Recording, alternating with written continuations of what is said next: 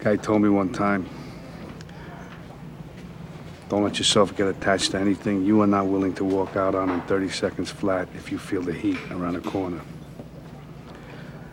Now, if you're around me and you gotta move when I move, how do you expect to keep a marriage? Well, that's an interesting point. What are you, a monk? I have a woman. What do you tell her? I tell her I'm a salesman.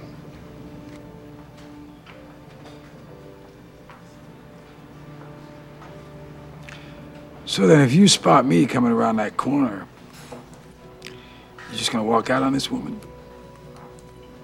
Not say goodbye? That's the discipline. That's pretty vacant, no? Yeah, it is what it is. It's that or we both better go do something else, pal. I don't know how to do anything else. Neither do I. I don't much want to either. Neither do I.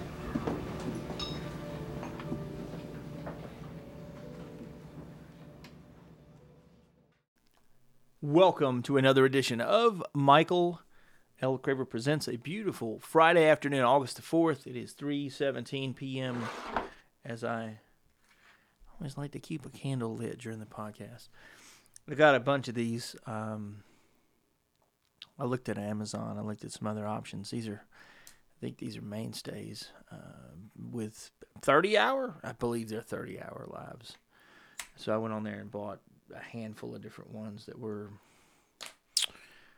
This is strawberry dandelion, but I'm pretty sure some of the other ones have mango variations, vanilla, whatever. I bought about 6 or 7, just so I could have different ones to sit beside the bed, sit on the kitchen counter, sit in my office, and keep that going while the podcast is going. Keep my office nice and aromatic.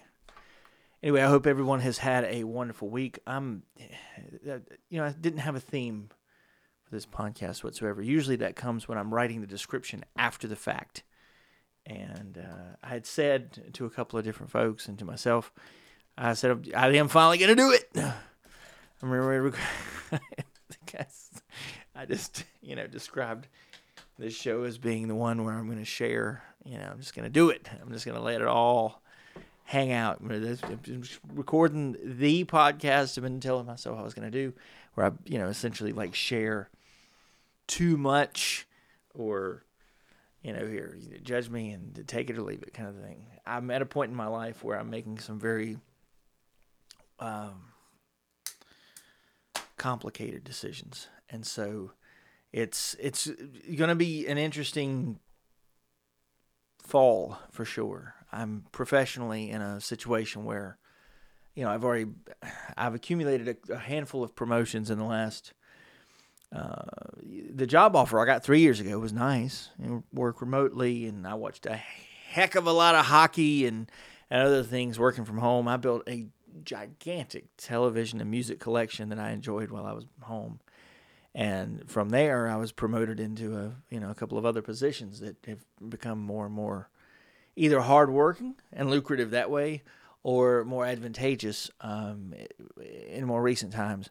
And so I'm having some soul searching about whether things are at a where does the balance of power lie from here going forward? I give you the parallel in the side of my life that is more like you're a human being who has hobbies and interests, and maybe you collect things or otherwise, right? You have these eccentric avenues that you like to pursue in a way that maybe you're a handbag person. You like handbags, you like artwork, you love to collect Pokemons on Pokemon Go, whatever it is you do, whether it's Fantasyland, whether it's because you play a game and you just, you love to just keep playing chess in the park all the time. One chess set's all you're ever going to need, right? You just need a partner. Or you might be a person who collects books or something of that nature, and so you continue to amass this stockpile of things. And in my life, And part of it, I think, is just how I was raised. And, the visual that comes back to my mind is my grandfather's closet, which was not a very big closet, but on the side of his kitchen, if you open the storage door, he had, got to get that Dr. Pepper in. He had, where he'd been somewhere and he'd amassed, paper towels when they were on sale or something else. It wasn't a very, very large amount. It was, what would be considered a pack now at these wholesale or value stores at a large warehouse, Costco, a Sam's Club. There's a variety of these other names across the country. But to buy one of these, 32 rolls of Charmin or whatever he had, right? And so I think of that whenever I'm making purchases nowadays. And so many people love the bulk stores, and they go to places and they, oh my goodness, I didn't know I could get 16 pounds of bacon. Oh, what are you going to do with that? Right? And I was looking the other night because I was like, look, there's a tool I don't own. Yeah, but what am I going to do with that? Right? I don't do any furniture building currently, but it's an interesting addition to your toolbox. It is, if you ever use it. It's like these, where I've amassed this collection of wrestling belts. I decided I would get one, and then it was 3. Now it's like 12 or 15, whatever I bought. It's the wild times. But I reached a point where I said, don't need any more. Don't need any more. I know that there's a stopping point for about everything I do, especially when it requires physical space or they become very expensive is not the wrong word. But, cost prohibitive is a term that should be on the tip of anyone's tongue who is happy to indulge in a hobby that costs money. So at some point things, hopefully, are a discretionary decision. And you go, oh, hey, I've got enough, I did enough, my collection's complete, I'm very happy, etc. But sometimes you run up against that other term where it's cost prohibitive to continue doing whatever you're doing. And some of that is because you really love going to concerts, but now they charge crazy prices. You just can't go the way you used to when it was general admission for $10.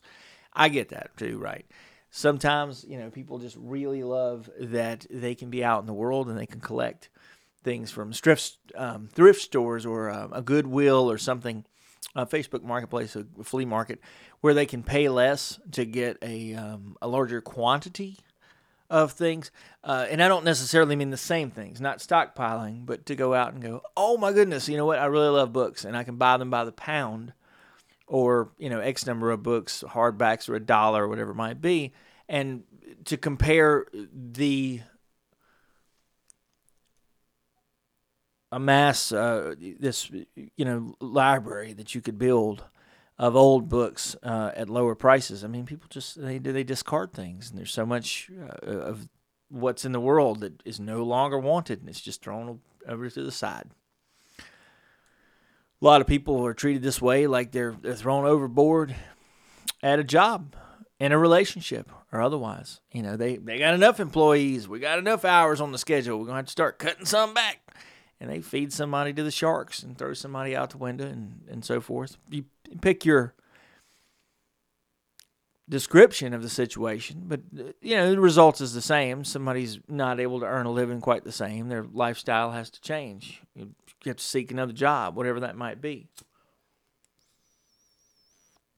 I think it's interesting that people are out there and they're looking at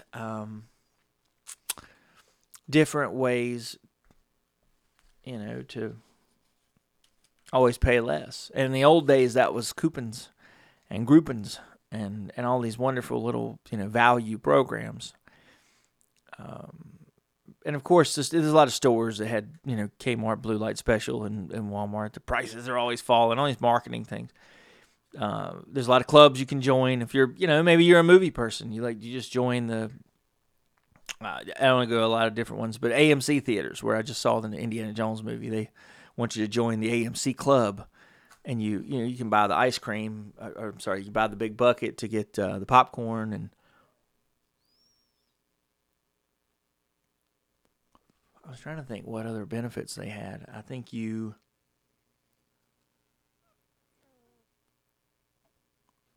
don't think it had any seating preferences or anything like that. It would seem you would save on tickets, but I don't have, their discount program memorized. I know that I looked at it on the screen and I thought, maybe I should go to the movies more often. I always enjoyed this as when I was a younger kid. We went for church camp, for daycare, for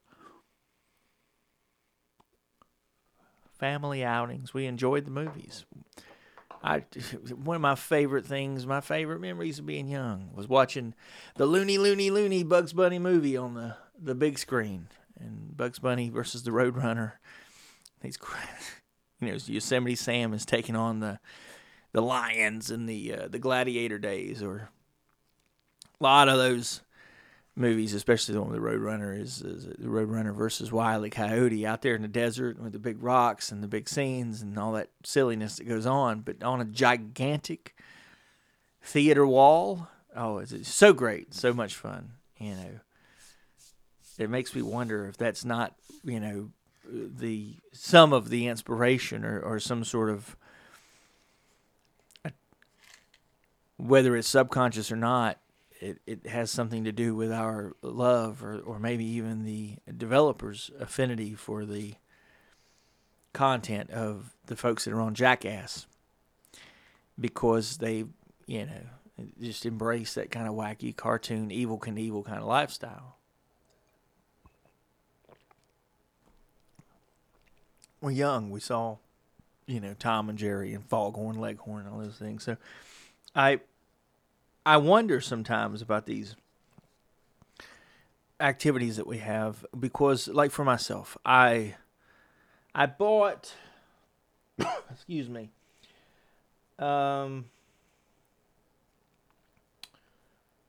it seems like I bought some red Nikes off eBay, then blue, but I ended up buying a bunch of pairs, and I don't think I could remember them if I sat here and tried to. But off the top of my head, I bought some red, some blue, some yellow, red Transformers, red and black. The front's red and the back is black, or one or the other.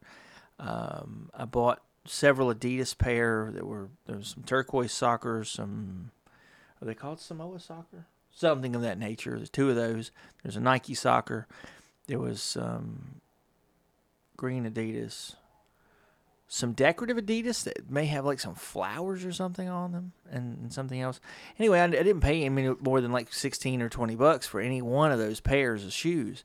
And so, though I got them all at the same time, that's kind of how I do things in my life. I don't sit down and go, I'm going to build a shoe collection over the next 9 months. I'll look for a few weeks, if that long. I'll collect some things there. I'll decide that's enough or too many, and now I got all the shoes I need, like, forever.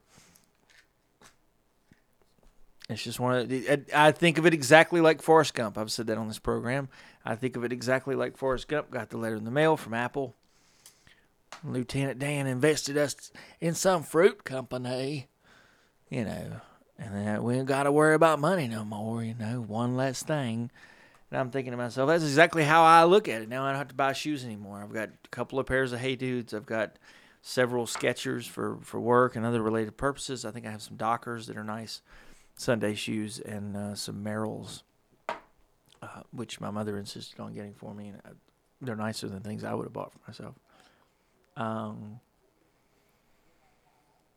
Maybe the most expensive shoes I have are those Project Rock shoes, which are not by much. They might be $119 or $30 or something that I got as a Christmas gift.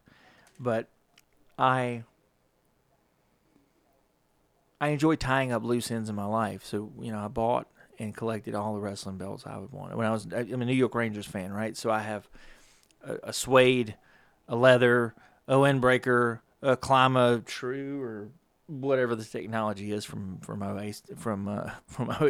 I wish we had some Oasis. From Adidas, I'm fairly sure I have a couple of Jeff Hamilton jackets from the Rangers, which are those, Letterman, almost NASCAR kind of jackets. And then a couple of different hoodies that are pullovers. Some are embroidered. Some are the Adidas dry fit technology, something of that nature.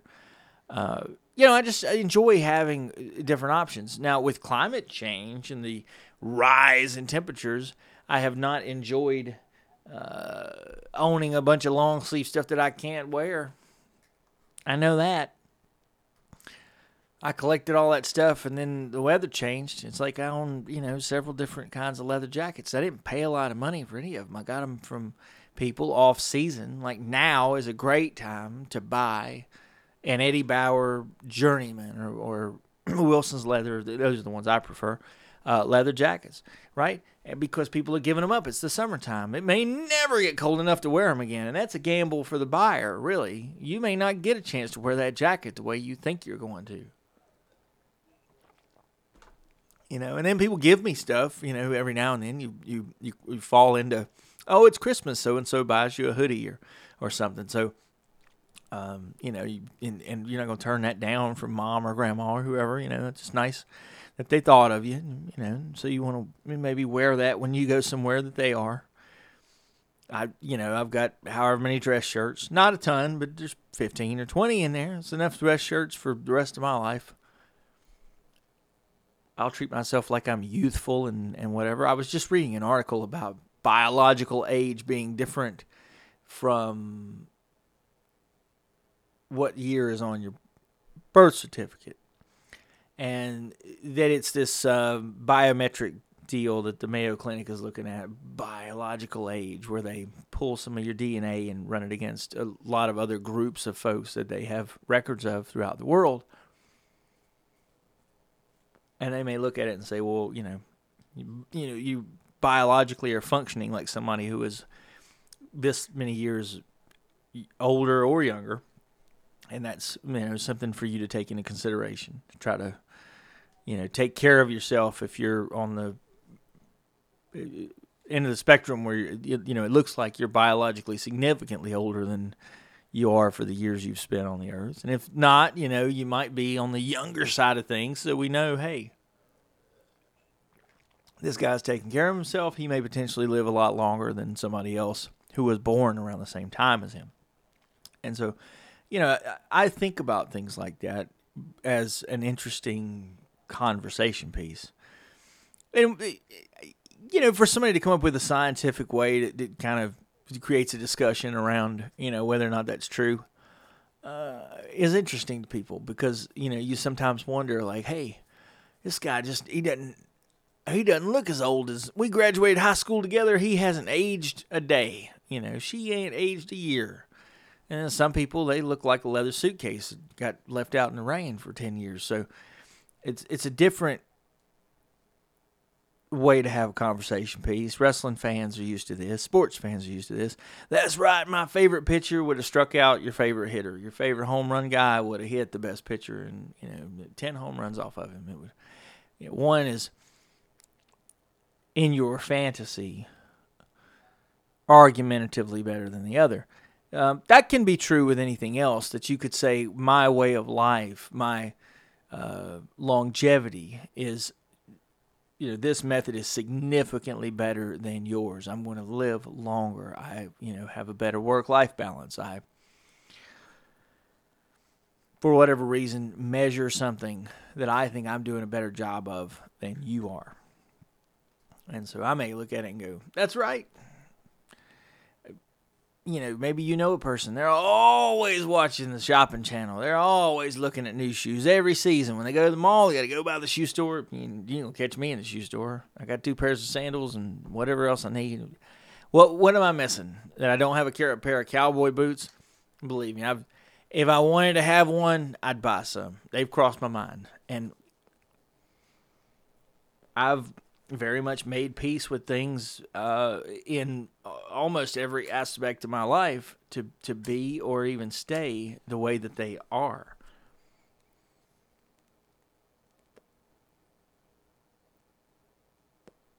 Part of what I look at for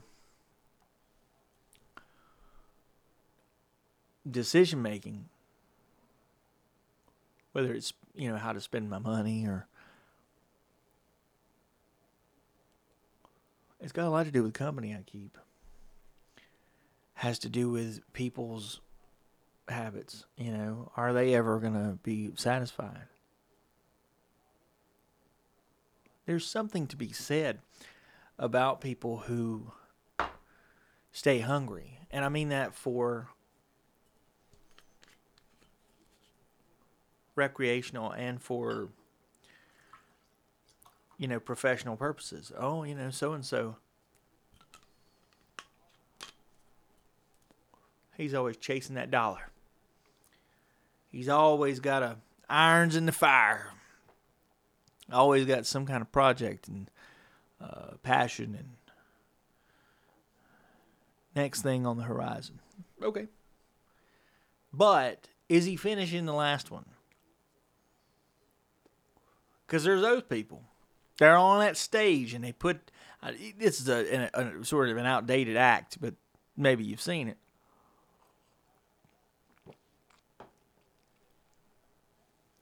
The guy who... coconut rub's kind of strong today.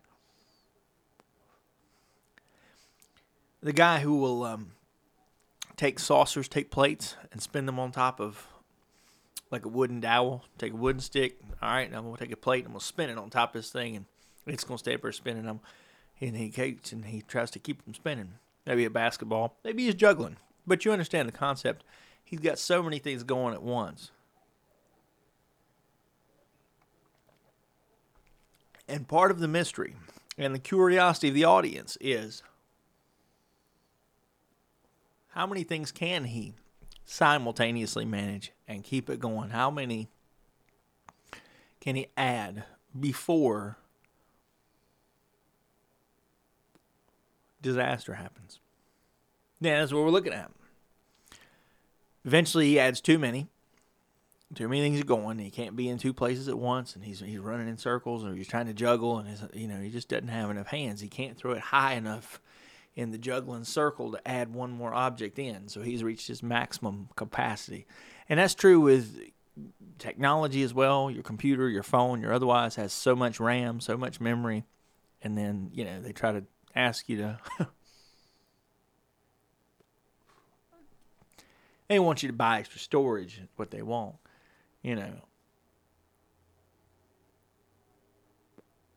But I'm talking about processing power.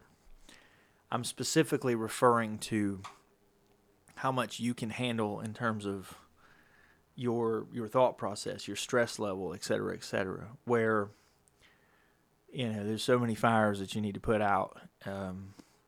But if are you comfortable? You have one kid, 2 or 3. Would you be comfortable with 7? Why not? Well, it's a lot to handle. Maybe your budget won't handle juggling that many things. You might be a 1-car kind of person. You might not. You might be a 0 exotic cars kind of person. Maybe you do very well for yourself. So you got a car and a truck and a Jeep and an ATV and a 4-wheeler and making a boat payment.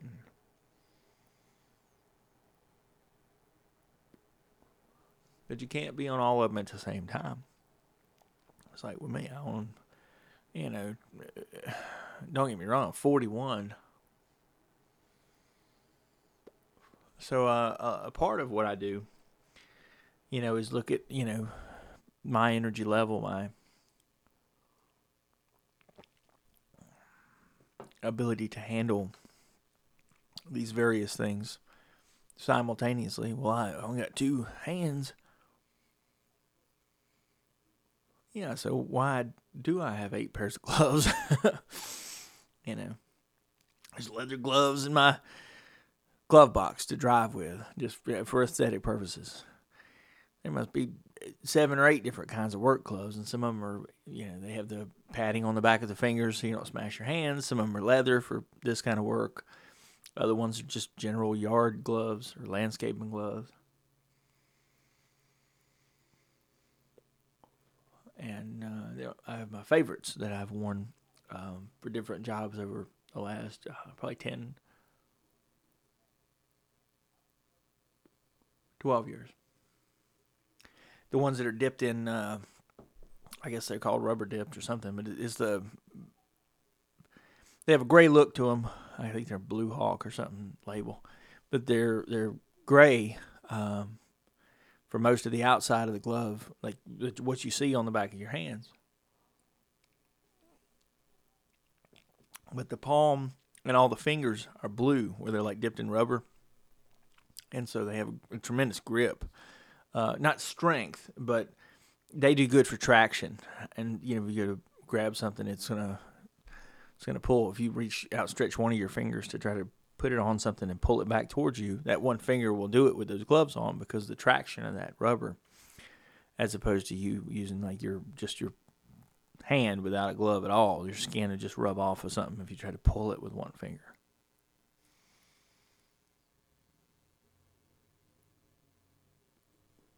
I don't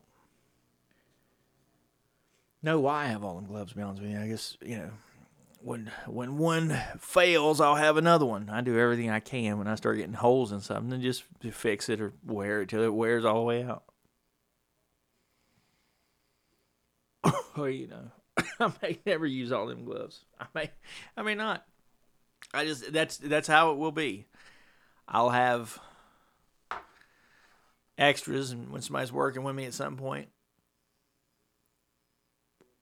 one of my sons or something, I'll say, hey, go get you some gloves out of the box over there, and keep them when you're done. For God's sakes, take them with you. Because I'm reaching that point in my life where even professionally, like I earn a decent living.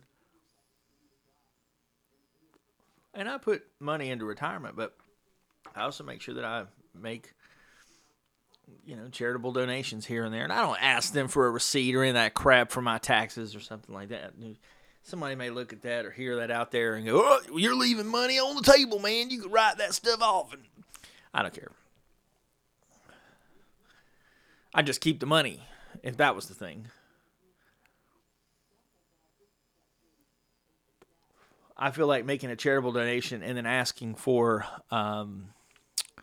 a receipt is a lot like when you hand someone a gift and you keep staring at them until they say thank you or acknowledge you or otherwise. It's like you did it for you. You might have inconvenienced yourself to relocate that money into their hands, but you paid for their acknowledgement. I almost bullied them into it in some situations or some circles. Sorry, I try to mix two words together often. They're circulations.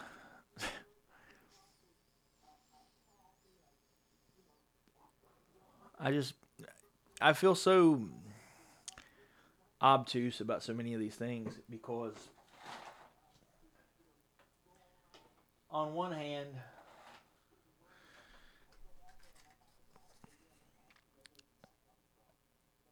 I hardly even use gloves anymore.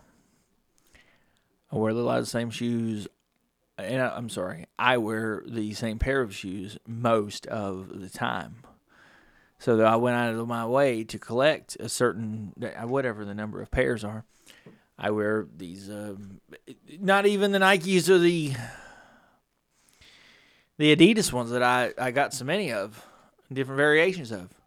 I wear the Asics more than anything because for whatever reason, when I wore them on like a long day where I had a lot of steps on the pedometer and they held up, so I wear them on any day that is a test. And the few days that I don't wear them, I couldn't tell you why. Maybe I just don't like to wear them one day after another. I rotate them.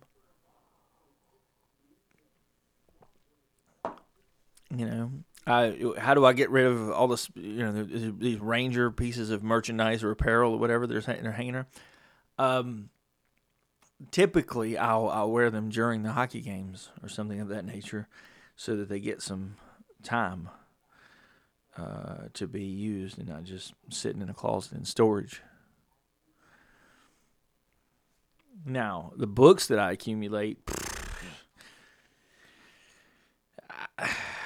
that's like artwork. It goes on a shelf, and I don't even open most of the books that I buy. I just purchased 4 titles. They were very big, either hardback or leather-bound books. I bought a Holy Bible that was, I bet that thing's every bit of 3 inches thick. It's leather-bound, and, it's one of those, like, it would sit on a podium in a movie where you flip through it and you could see it with the camera and read the text very easily, because it's a big book. There's the book of etiquette. I bought that. That was interesting. There's a big book. There's this sitting there. God, I don't even remember what the other 2 are. One of them is the original illustrated works of or adventures of Sherlock Holmes. I think I got that just because it might make a good gift for somebody. And I couldn't tell you what the other one is.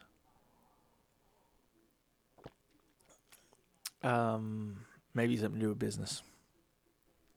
But, most books that I buy go on a shelf, or I end up, giving them away to somebody as a gift. I write an inscription in them, or sometimes I'll put like 5 or 6 books together, and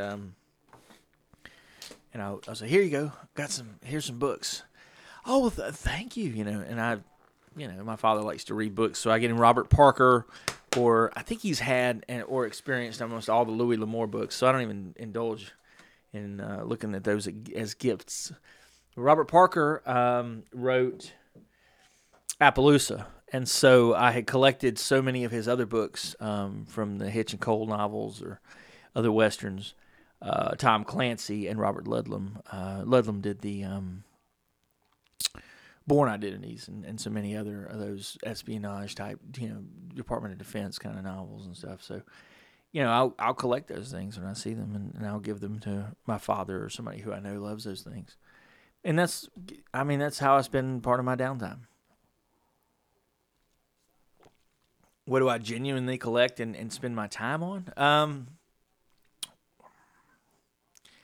Recently, it's been watching a lot of old episodes of Matlock with Andy Griffith. Don Knotts is in many of these season 5 episodes, who is the actor who played Barney Fife. So he's his old sidekick from Mayberry and the Andy Griffith Show. The new season of Beavis and Butthead, which is from Paramount. That's wild stuff.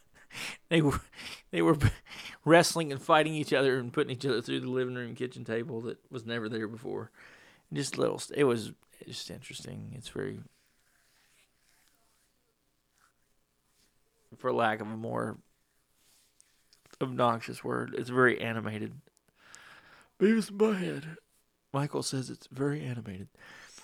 It is animated. But I quite enjoyed the variety of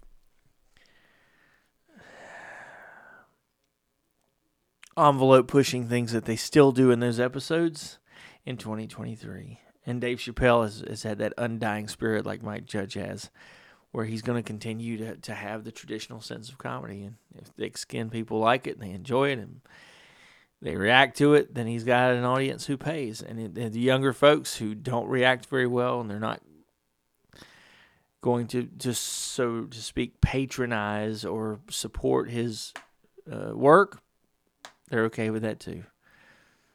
They're staying true to their original mission with the original flavor of most of their work. And if you don't appreciate it, it's okay. The Netflix employees try to do what they try to do to Chappelle. And that didn't go anywhere. And I haven't heard of anybody boycotting Beavis and Butthead, but I could see why you would. Some of those newer episodes are something else.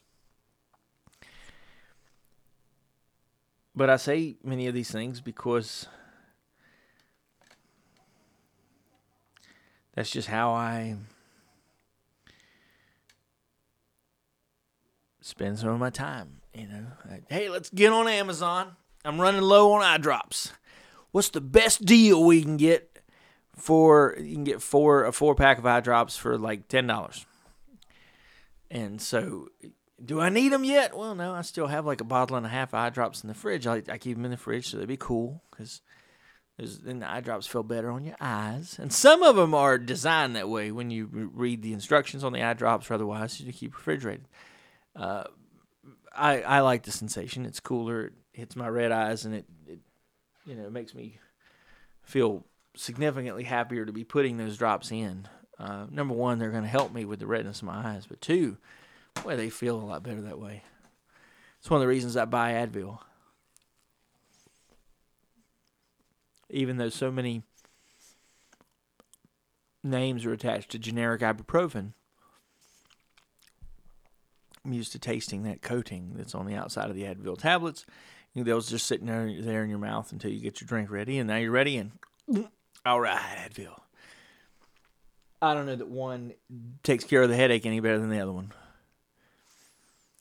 That consumption factor, the sitting on your tongue kind of more pleasant experience with the Advil is why I choose it and pay more than I do for getting a generic.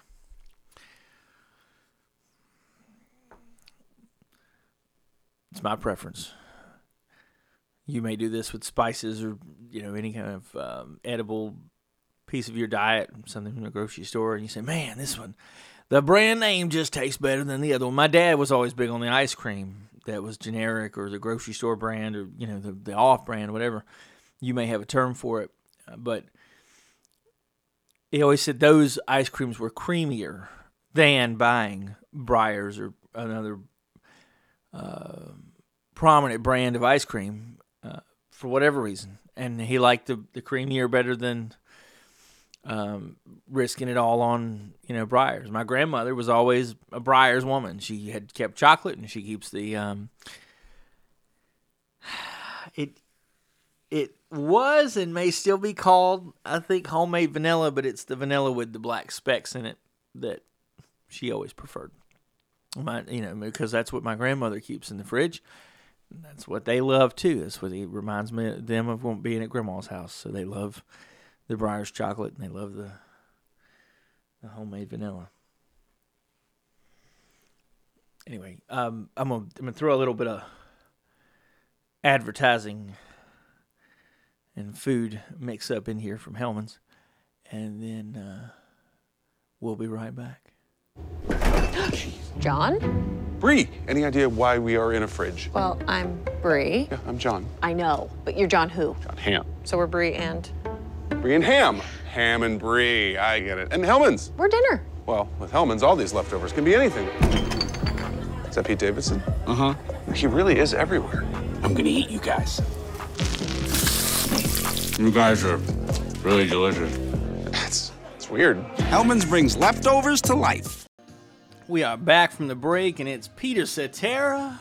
Now I am the man who will fight for your honor.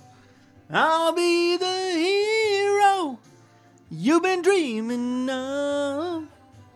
Gonna live forever, knowing together that we gave it all for the glory of love. But like a knight in shining armor from a long time ago, just in time I will seize the day, take you to my castle far away.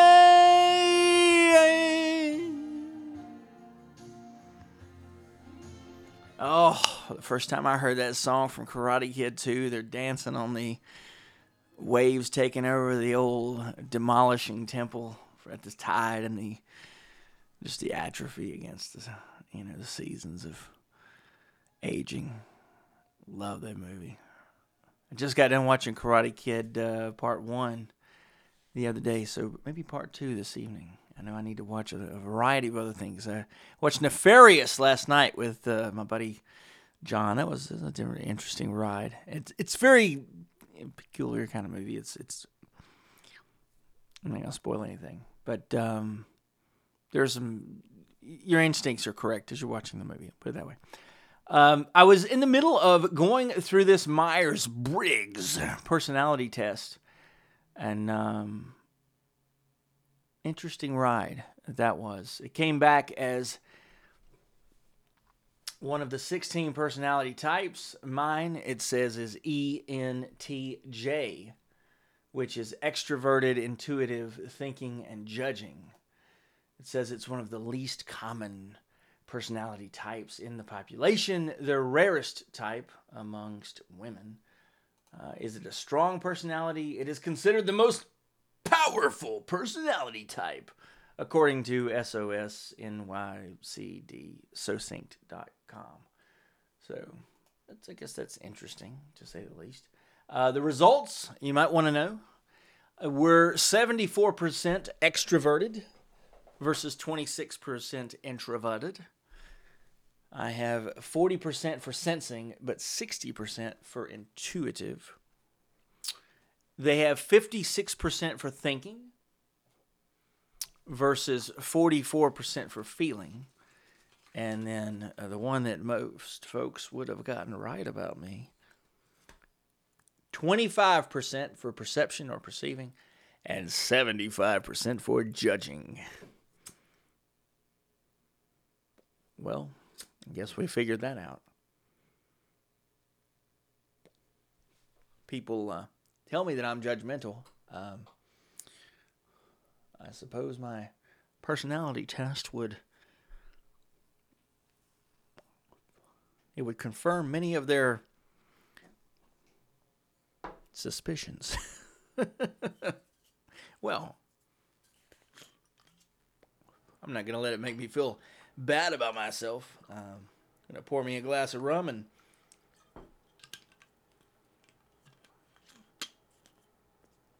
we'll go through a few other things so that people can judge me. You know, I have quite an interesting, or at least it is to me, a series of things that I've done to be able to confirm my suspicions, to know that I was right, to be competitive in certain situations and say, I told you so. Whether it's out working, out racing, out performing in whatever fashion someone else. Sometimes it's about people, we rile each other up, and then you say things because you don't mind crashing the car, you don't mind the demolition derby, the collateral damage, you're willing to take your anger where you're already unhappy with the situation and then destroy whatever's left of the situation for everybody else that's involved. And I have felt that way plenty of times prior to probably about 3 or 4 years ago. That was a very common thing for me. Hey, I've invested X number of hours, minutes, I've already blocked off this time, devoted this energy. It's, already, it'd be like having a reservation or something somewhere. It's already been booked, and the room's already paid for. So, let's do something about it. And this was relative to me being upset with something. Hey, I've already decided I'm going to use this much energy for whatever this thing is in front of me. And if it's not going to go the way I wanted it to go, well, I'm going to use that energy to make the other person feel just completely responsible for, whatever happened with the way that the situation broke down. They're going to have to own it with me. They're going to feel just as bad as I feel about this and this and this. If we can't work together, that is. I always looked at it like that, Why doesn't this person want to work with me? Oh, you don't want to work with me. All right. Well, I can be more destructive than you can. And that's something that, unfortunately, a lot of people still do. I was able to just look at it and say, it's never going to build anything. It's not ever going to be constructive. And even if what do you one up in that person, now they feel worse than you. They just didn't do anything. Avoiding or having this invincibility to the negativity that I have had for some time now, that's the way you win. To be happy in a way that other people can't be. I believe it's the background on this computer. Let me minimize this. Says, yes, and when the love of life disappears, no meaning can console us. Oh, that's not the one. I believe it's a different Albert Camus quote that says something along the lines of, the only way to truly be free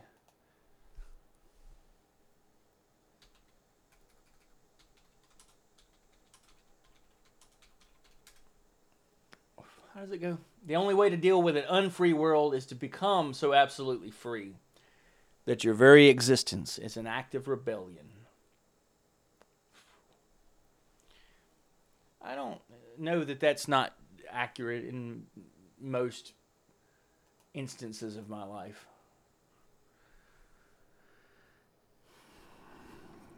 I had a conversation with a friend recently, and I was hearing all the projects. Hey, you'll never guess what I'm doing with this and this and this. I'm doing this for a nonprofit. I'm doing this for somebody else. There's another nonprofit wants me to do this and this and this and this. And I said,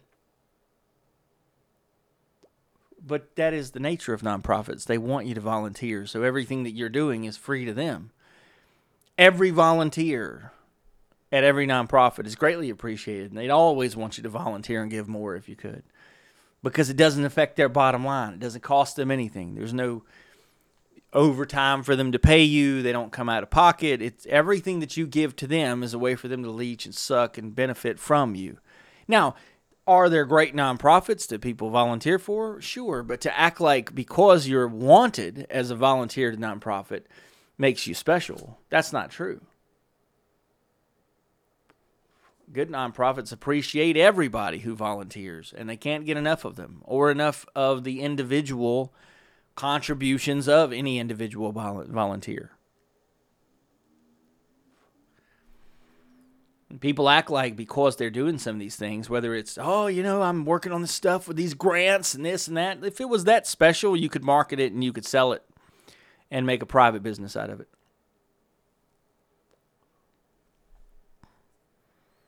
You wouldn't have to ask for donations. That's what a grant is, a donation.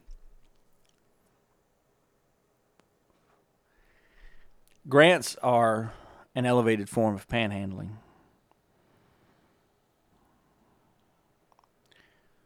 And for folks who act like they, do these wonderful things and they are, just outside of the realm of the private world or the corporate world or otherwise, the only thing that makes that stuff possible is tax dollars and private donations.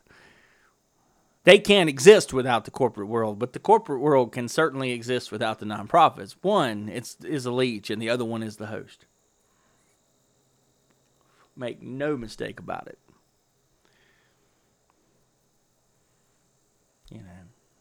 I do this and that with animals. Oh, well, it's the only legal form of say. Is it? You gonna use the word? Yeah, I am. The only legal form of slavery. That's what it is. You own them animals. They're captive inside of a fence on a leash, often with a ball and chain, restrained by a gate, being drug around. They're staked to something, tied to something, rehomed, sold, auctioned, breeded, euthanized at your discretion. If they're free, why do we have a leash law? If they're free, why will animal control pick them up? And if they're that free, maybe even like deer, black bears, whatever. Why do we have hunting season to control their populations? It's the food chain we live in. If you're okay with that, then you're okay with that, as long as you acknowledge it. But people ask, why don't I have an animal? Just don't. I don't think it's not in my best interest. Would it be a wonderful existence for an animal? I don't know. He'd probably rather be hanging out with his people and peeing wherever he wants and hanging out, sniffing stuff and being intuitive and finding out what the world is like. Or, depending on the size of your house, is what the cage looks like. Bigger prisons are still prisons. Just because you're not in solitary or a smaller, higher security, and there's different tiers of the prisons. There's different tiers of people's houses. But that's the level of freedom that any of those animals have. Well, I have a wildlife reserve. A guy like Stone Cold Steve Austin that owns however many acres where he has lakes and streams and just genuinely has built this, place to. But he also goes and hunts on his own land and this and that and the other. Those are still his animals. No matter how big it is. He's in control. You get to play God with it.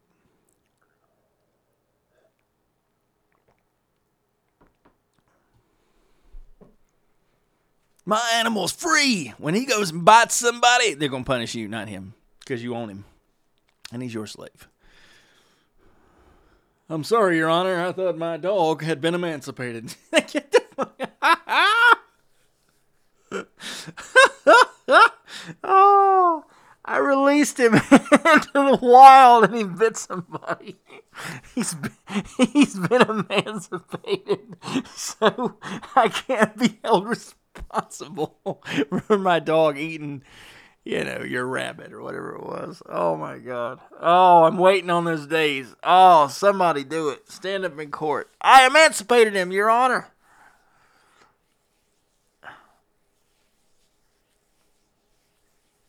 The Canine Underground. We've been funneling them dogs to freedom way up there in Canada. And they bit some poor guy in Toronto, and they had to prosecute the guy from the dog railroad. Oh, God. Oh. Anyway, yeah. So animals are. So yeah, people judge me for all kinds of conversations that I have, whether they're. Oh yeah, I work for this many different places. I have this many different things going on. That just tells me you're not very good at any one thing. You know why you spread out when you get slammed and splattered and splashed and squashed and sat on, elbow dropped and everything else in wrestling? Because when you spread yourself out, it reduces the impact all around. The more of you that hits the ground, the farther the impact can be spread to that many different points. It's like sleeping on a bed of nails. It's acupuncture. It is the concept behind keeping things from having a greater impact in one single area. So when you spread your resources around, they hit in different areas and they weaken different things all at once. But the opposite is true for you. If you're stretched in this many different directions, then you're only penetrating this far in that many different directions and not deep penetration in one direction. And so that's just how that works. And if you don't understand that, then you don't. But if I took a battering ram and hit the door sideways, it would not have the same impact as turning the battering ram long ways and hitting it with just the head. Try to drive a nail where you swing the hammer sideways instead of with the head of the hammer towards the nail. It doesn't work the same. Does it? I guess not. No, it wouldn't. If you were going to drive your car into something or through something, if you swung it sideways and hit something with the side of your car, it wouldn't have the same impact as hitting it with the front of your car. You're changing the trajectory. You're changing the amount of force being spread out across the variety of different contact points. And when you do that, it reduces the impact. So when you try to do 6 things at once, you don't do any one of them exceptionally well. And if you do any one of them exceptionally well, then keep doing that one. And maybe one other thing. Specialize in the world so that you can do something better than other people, so that you are in higher demand, so that you have skill levels that develop to an extent that other people recognize that. And you have now a deeper and more not only established, but well-respected track record. It's hard to do a lot of different things and excel at all of them. It's just a smart money. How do you get the most yardage? When the guy runs way down the field and you throw a end zone pass, a Hail Mary, some long Y pattern across the middle. You know what doesn't get as much yardage, not statistically, when you go running zigzag patterns across the field. You increase your chances of getting tackled and stopped. You can't penetrate as well. Anyway, I think that's just how I am. And so when folks bring certain things to me or they try to tell me, all of these, oh, yeah, I'm okay, great.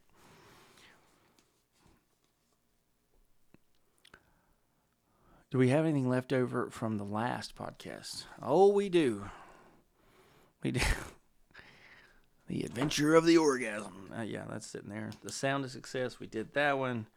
Being heard, as in listened to, and not herded and treated like a sheep. Being respected or listened to, paid attention to as an individual versus being treated like one of the masses. Yeah, I would say that's extremely important to people. It's something that I do. It's something that I try to have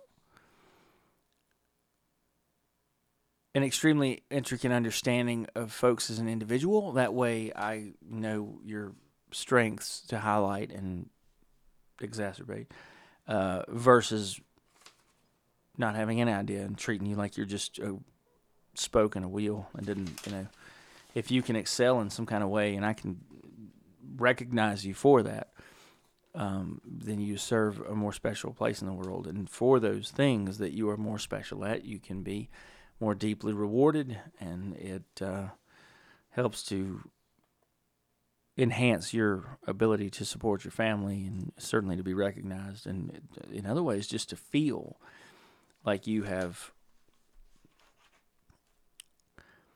this track record that other folks just are not going to have. You are able to succeed and make an impact at a level that others have failed or have not yet followed. If you're just doing the same thing everybody else is doing, you're just, a sheep in the herd.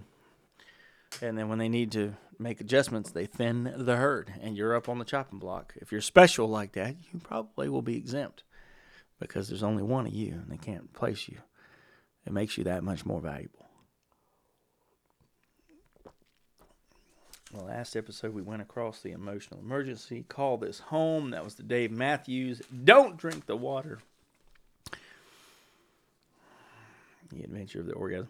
That's what I called just having a conversation or just getting into the mix of things with somebody for the purposes of dating them. But it's I think I just said that to somebody in the fashion that if you're having these get to know you kind of flirtatious, maybe a little looser dialogues with somebody, and you start engaging at a level that you say something playful and they say something back. If you say something that's geared towards a personality trait where they need to be an alpha, or they perhaps submissive is what their reaction is to you. Whatever those character traits are, the players that are in this particular battle of wits and of more or less,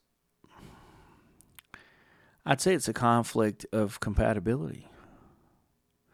I mean, it genuinely is two people who are fighting to want to be compatible, to try to find common ground, and you're going to run across people in life, and I've been told this, I've dated people who've said this, the right person, they're just going to know everything, like they got a crystal ball, or, they're telepathic, and you're never going to have to speak up or answer questions or clarify anything. They're just going to know the right thing to do all the time.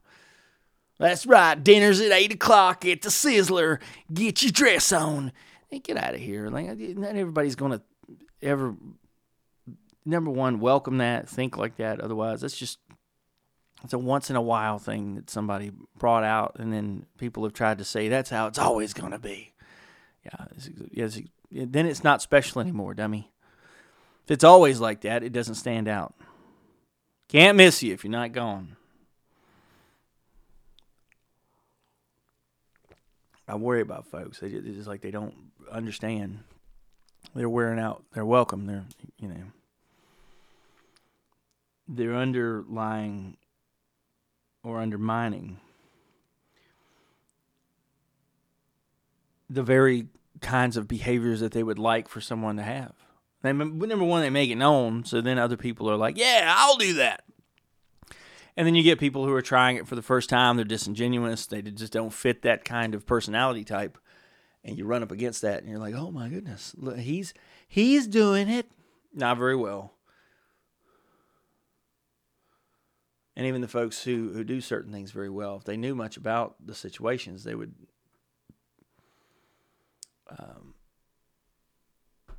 use deprivation tactics as well and say, oh, we're not doing that this time. And that way the absence makes the heart grow fonder, kind of, anticipatory kind of needs are then generated and germinated and germinated when two people from Deutschland procreate. No, they that's I germinated my wife. It's one of those things where, two people, they need to be able to not only get along, but you need to be able to, in some ways, have these deprivation tactics for your partner. And you got to know that they're doing it in a way that they want there to be this anticipatory kind of atmosphere where you're like, you haven't said anything about my hair. No, I noticed your hair a long time ago. But I was going to say something when I felt more, I saw it in the light over here, or this or that or the other. And you try to force compliments and go, hey, I don't have the kind of patience to wait for if or when he's going to say something. All that tells me is you're impatient. That's all it should say to the other person.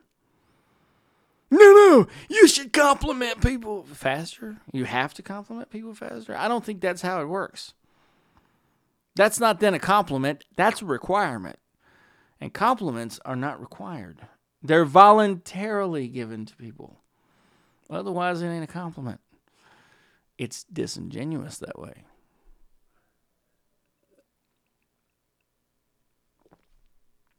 Remember now, this is coming from a guy who's 75% of the way judging with ENTJ personality.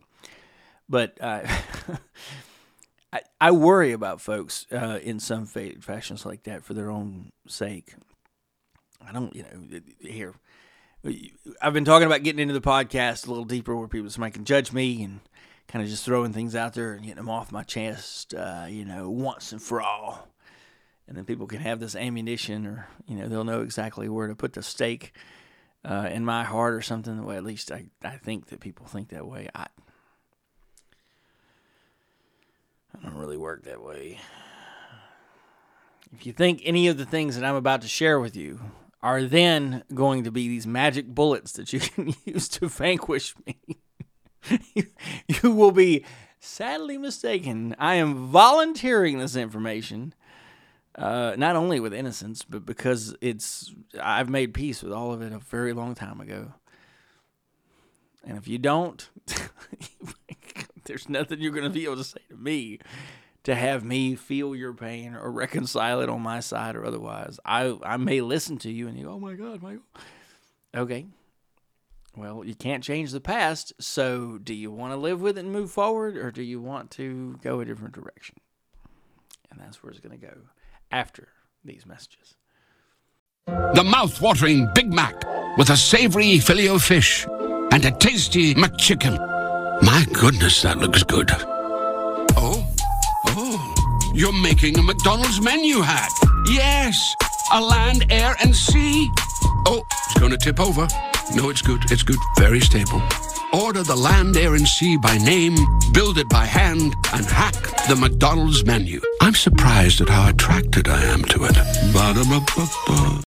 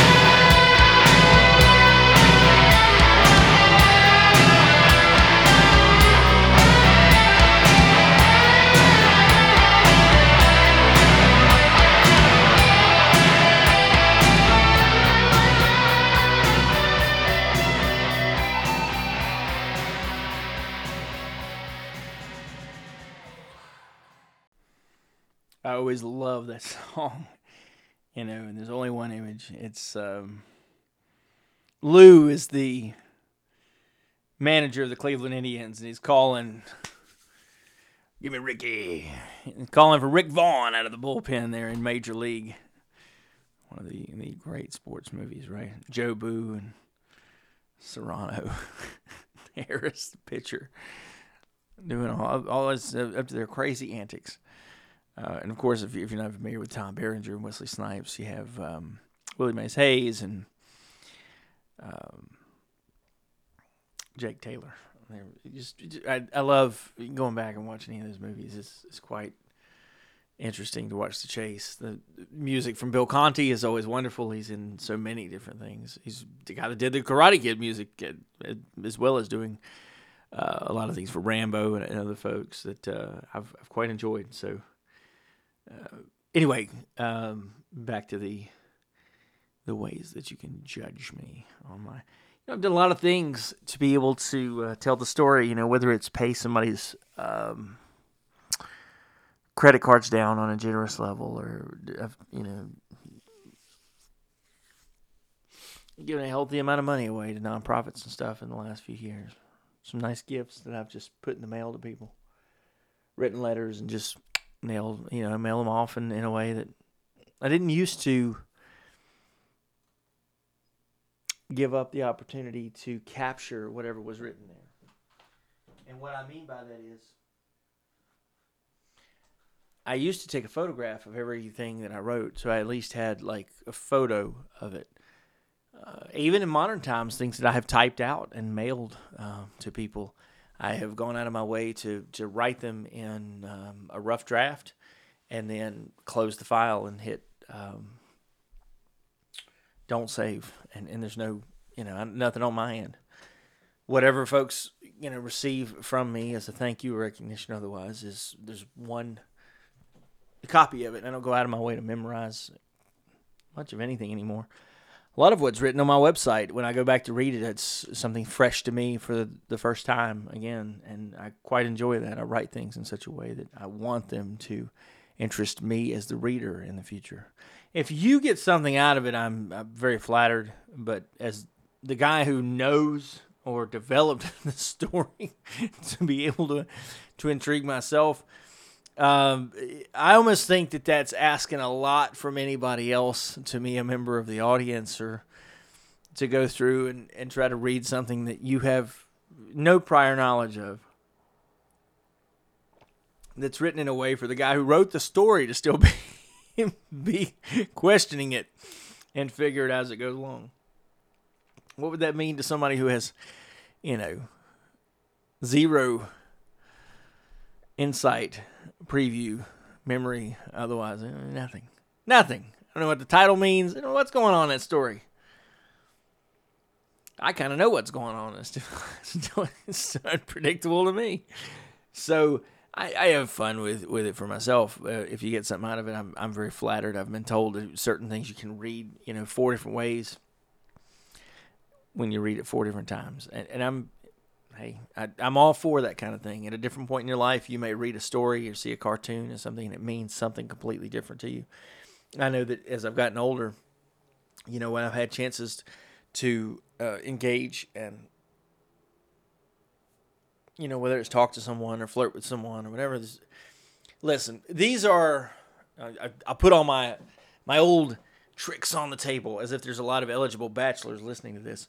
But I can't tell you how many times, someone through whatever means would match up. And you have to have certain qualities to be able to capitalize on these opportunities, right? So folks have told me that I have these wonderful blue eyes, et cetera, right?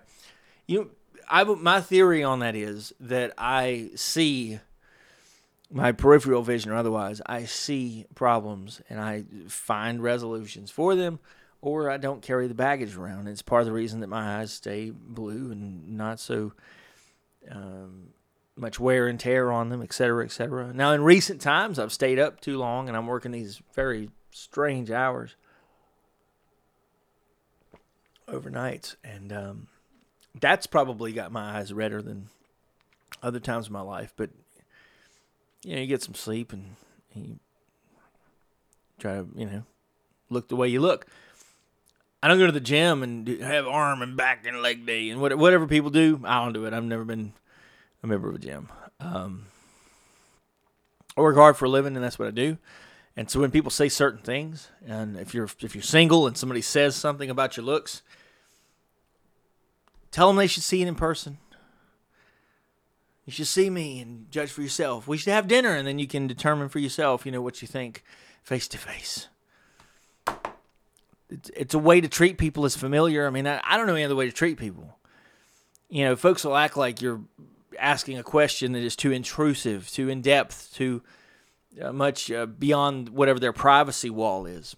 There are certain things that I'm not going to ask you what your social security number is. I understand there's certain things that, they're border on identity theft, I guess. Not because I'm asking, but if you had the information, you could then turn it into some kind of mischievous act. To just ask people frivolous things about their dating history, their intimate record, or whatever you want to call that. Just treat people as familiar. I mean, you can ask people all about themselves, right? And they'll share things, and they've been through traumatic experiences. They need to tell you about this and that and the other. And when you go to bring up anything that is intimate, oh, too early for that. It's up on a shelf. It's in the closet. Safety deposit box. DEFCON 5. It's buried deep in the ground. Whatever it is. It's just ridiculous to be like that. Is the most important thing in the world to you physical intimacy? No, it's not. Why do you put it up on a pedestal where it's valued more than anything else? You've taken it off the table. You've given it this almost invaluable quality where it's up on a pedestal on the mountaintop on the mantle where you can't reach it. And now you've made it this thing that people are going to objectify about you. That's what happens. Now, you could look at it and say, I'll discuss that with you later. And if you bring it up in this casual way so that you give them some kind of acknowledgement for the subject matter, that's different. But to say nope, that's off limits. Now you've just made it taboo, and they're going to do that much more to say, I got you. And they're going to work on you, and they're going to find an opening, or they're not. They're going to get frustrated. You're going to fast forward whatever the situation is about doing things like that. It's just the nature of human beings. And, when I've had people, you have amazing blue eyes. Yeah, you should see them in person. Why do you do that? Test people. See if they'll say yes without knowing anything about you. That means they probably make rush judgments and they're more promiscuous than not. Tell me a different way to give feedback about that. Well, that doesn't necessarily mean it does. It steps up the tempo, and it certainly has a different connotation to it. You can acknowledge it or don't, but it's not going to change the truth. So we run into these situations, and people have different words for their number. What's the mysterious number? What's your body count? How many people you been? They've got all these terms to try to. Now, sometimes people have a better, more fashionable way of asking that, and there's other folks in modern times they don't care. That is trivial information. They could care less. How many days you've been alive? How many people are in your dating history? How many notches are on your scoreboard or whatever? I don't care. Other folks do. They're very trivial about it.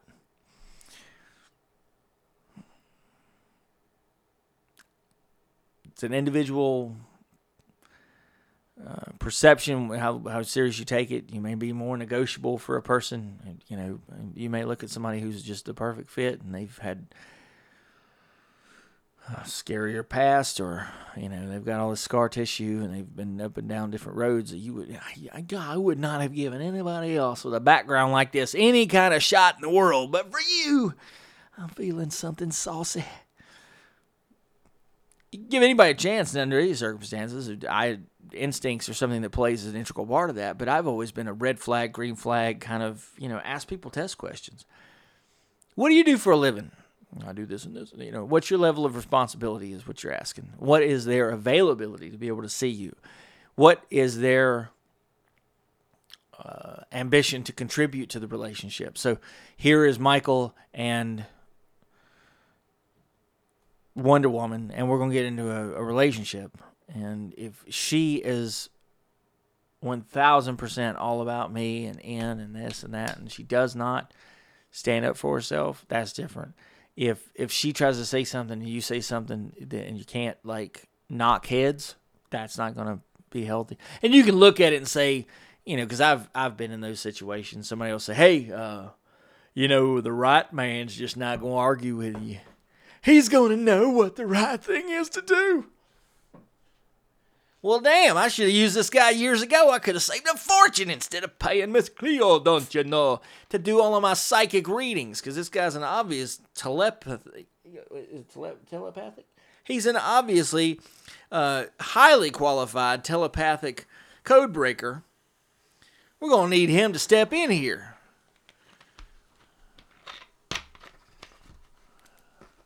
Hyperbolic. Wait, is that what I said? I don't remember.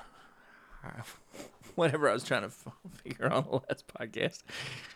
Telepathic. The Manchester Orchestra song from 2021's Million Masks of God. I think it's track 7, Telepath. Oh, I love that song.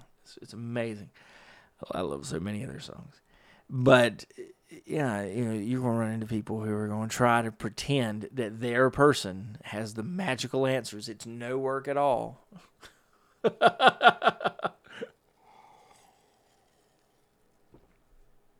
The perfect book I'm going to read is going to turn the pages for me.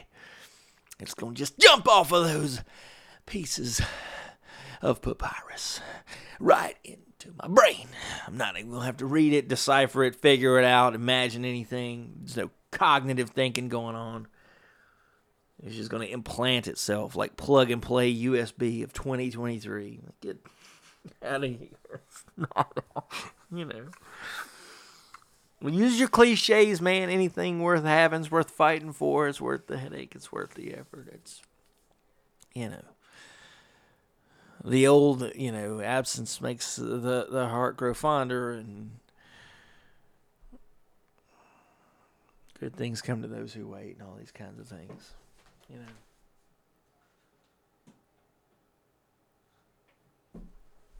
But it's so strange to me to see folks who are out there roaming around. And they're single, but they know what the perfect recipe for a relationship is. Oh, well, show me this successful one that you've used this formula to nurture and get off the ground. Where's it flying at? It must be too high for me to see. I can't enjoy this relationship the way you must have. You know, I don't have a Hubble telescope to see it out there in outer space. I'm lost when it comes to these things, because when it comes to people, like the things that make me incompatible with folks are, generally speaking, that I am not a big fan of as I call it, mutant language, where that's right, I went to the store and I bought some almond milk. No, you didn't. There's no such thing as almond milk. It doesn't come from a mammary gland. It's not real. It's not milk. That's a lie. Well, it says it's almond milk. Yeah. And stuff in an aerosol can calls itself dry shampoo. But one of the qualities of shampoo is that it's liquid. There's no such thing as dry shampoo. It's a lie. The fact that you engage in it doesn't make it any more real. It's not what the word means. A friend sent me something and said, hey, Michael, you write a lot of stuff. Let me share something with you that I wrote. I said, okay. And what they had written said, the premise of it is that this guy has a bush in his backyard that is not well taken care of. The neighbor sees that. They want to take care of it. But the language in the story is person A is failing to have success with a bush. Person B lives next door. They see it. They want to save the bush for their neighbor. We'll step in and save the day.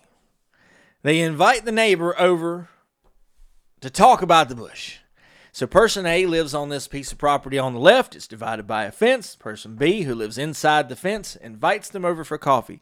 A comes around the front of the house, goes to coffee at B's house behind the fence.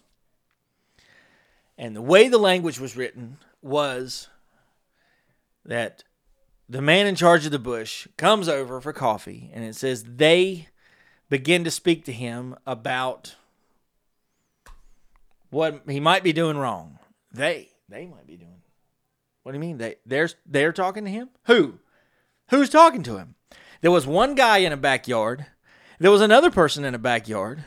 They got together, and in this room is two people. So if one guy is talking to they, he's talking to two people. Because they is a multiple person pronoun. It means more than one. By definition, it means more than one. You might as well say he's talking to a group of people. They is a group or a couple. It's two or more. It's a mathematical word. It means greater than or equal to two. All right? So if they are talking to him, he is talking to more than one person. All right. Now, I asked this question, and the person who wrote it said, because I said, you've not introduced anybody to use a pronoun for, so who is the third person in the room? And I said, well, why do you think there's a third person in the room? Because you used language that equals three or more people. The guy went over and talked to the mob. He was talking to one person? Yep, that's right. That's why it was a mob. No, it wasn't. A mob is more than one person. Two's a couple and three's company. And this guy went over and he talked to company. Well, if three is company, he must be talking to three people. No, you're assuming. No, these are definitions, man. If he put a red condiment on his hot dog, he put ketchup on the hot dog. It cannot be red mustard. It does not work that way. There's no such thing as red mustard. Don't try to mutate anything, because you're just being ridiculous. Now you've thrown all of your credibility out the window, and you might as well jump out behind it. It's easier to have the space in the room and think alone than it is to have somebody who's just convoluting and disorienting the rest of what the English language has established. Are you telling a story or are you babbling? Well, just because you don't agree with the definitions of language? I said, well, how come you don't put the period in the middle or the beginning of the sentence? If you can manipulate the meanings of words, why can't the period go where you want it to? The words can mean, obviously, anything that you want them to. Right or wrong?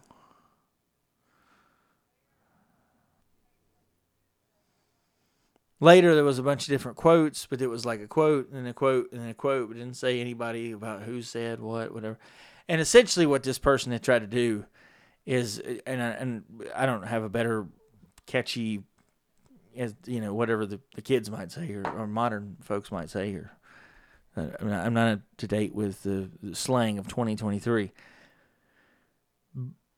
It seemed to me that the person was trying to readjust the Chicago Code. They were trying to play with the understood, kind of like the laws of physics or gravity or natural laws in general. They were trying to play with the decorum of English and to manipulate the way that it was written to... You ever seen the game of telephone, or there's an email, I believe it comes from Stanford University or something. It was a test email that had, threes replace the E's, and H's might be H's, but then T's might be sevens. And, so the message is written in a way that you could look at it, read it, know what it says, but it's not written correctly. Your eyes will look through it and they'll recognize certain things that are relative, and you go, oh, I know what it says. You broke the code. Well, the premise of grammar is that there are certain things that make the recipe work, and then other things are not grammatically correct. And certain things fit the definition of a word, and then other things are just an improper use of the word. And in 2023, because there's so much play with pronouns and everything else, this person had written this story in a way to see if they could basically skip a rock across, like test the waters of, can you write it this way? And someone would read it and go, yeah, I know exactly what you mean. No, I don't know what you mean, because if you tried to film that, it would be a lie. You can't put that into a script and then try to shoot it with 2 actors because it requires 3. It's they.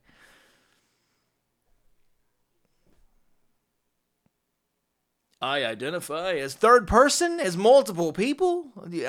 Am I missing where you just pronounced multiple personality disorder? Like, that could be the only aspiration, to be able to qualify and quantify the word in a way that you can say, here is one person, but he's talking to this person's multiple personalities or something of that nature. That would be more in line with demonic possession or something else where there's more than one person inside of, So that's not what was going on. They were trying to, as the young folks say, normalize the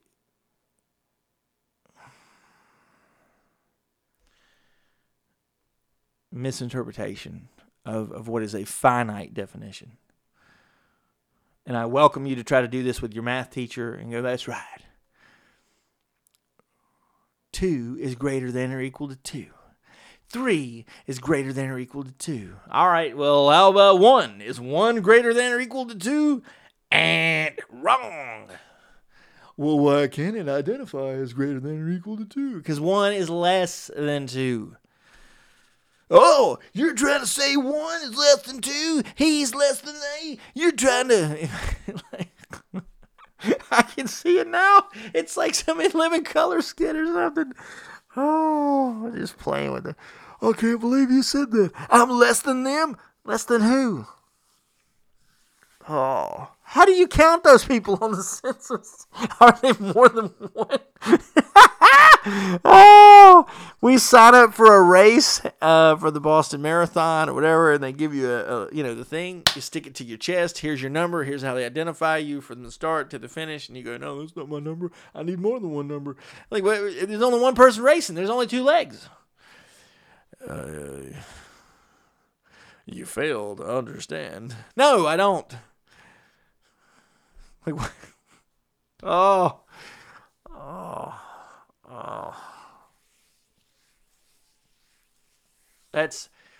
That's where consumption takes over. That's somebody who's taking more than their share, more than what they're less than or equal to.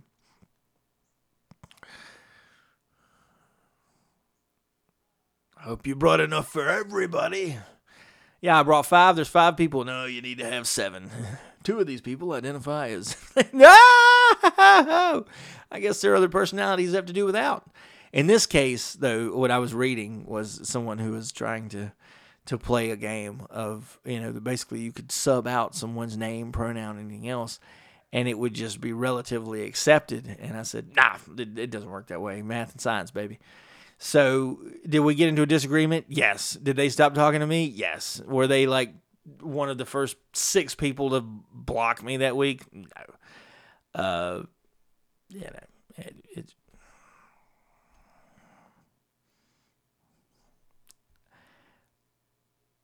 standards are extremely important. If you start running around and every house is dilapidated, it doesn't mean...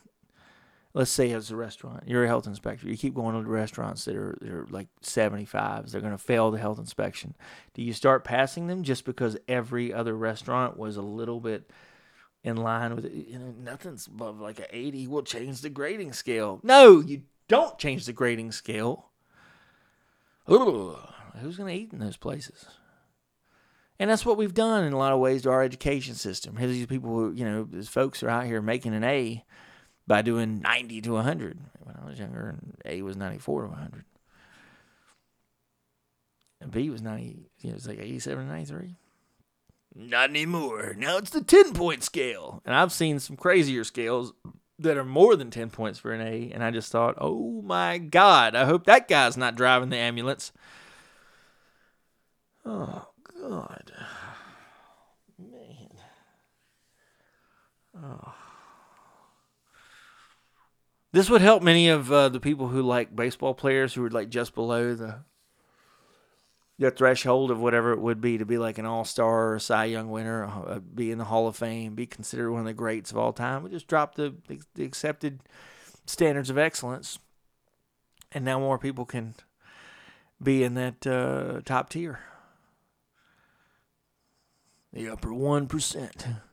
You know, I'm tired of working, and the upper 1%'s got 99% of the money and whatever. Well, why don't we say that the upper 10% has 99% of the money? That's still true.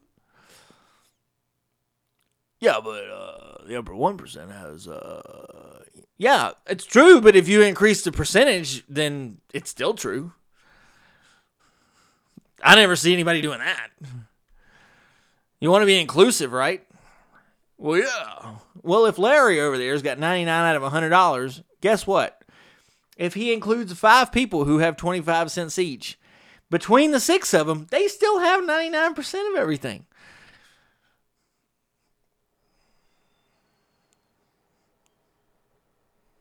Not a bad way to look at it.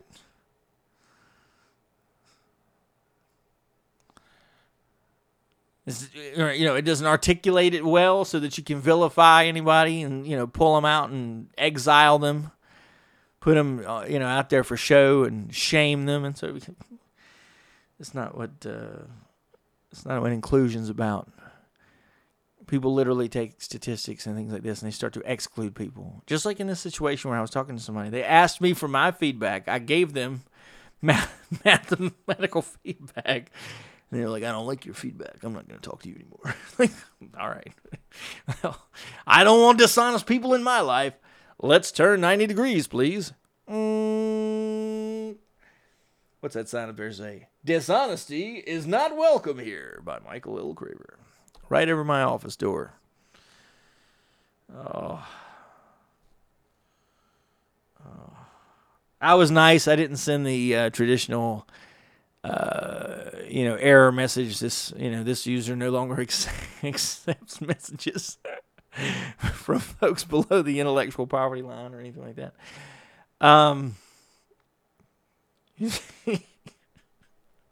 Message could not be delivered. User no longer accepts messages from senders below the intellectual property line.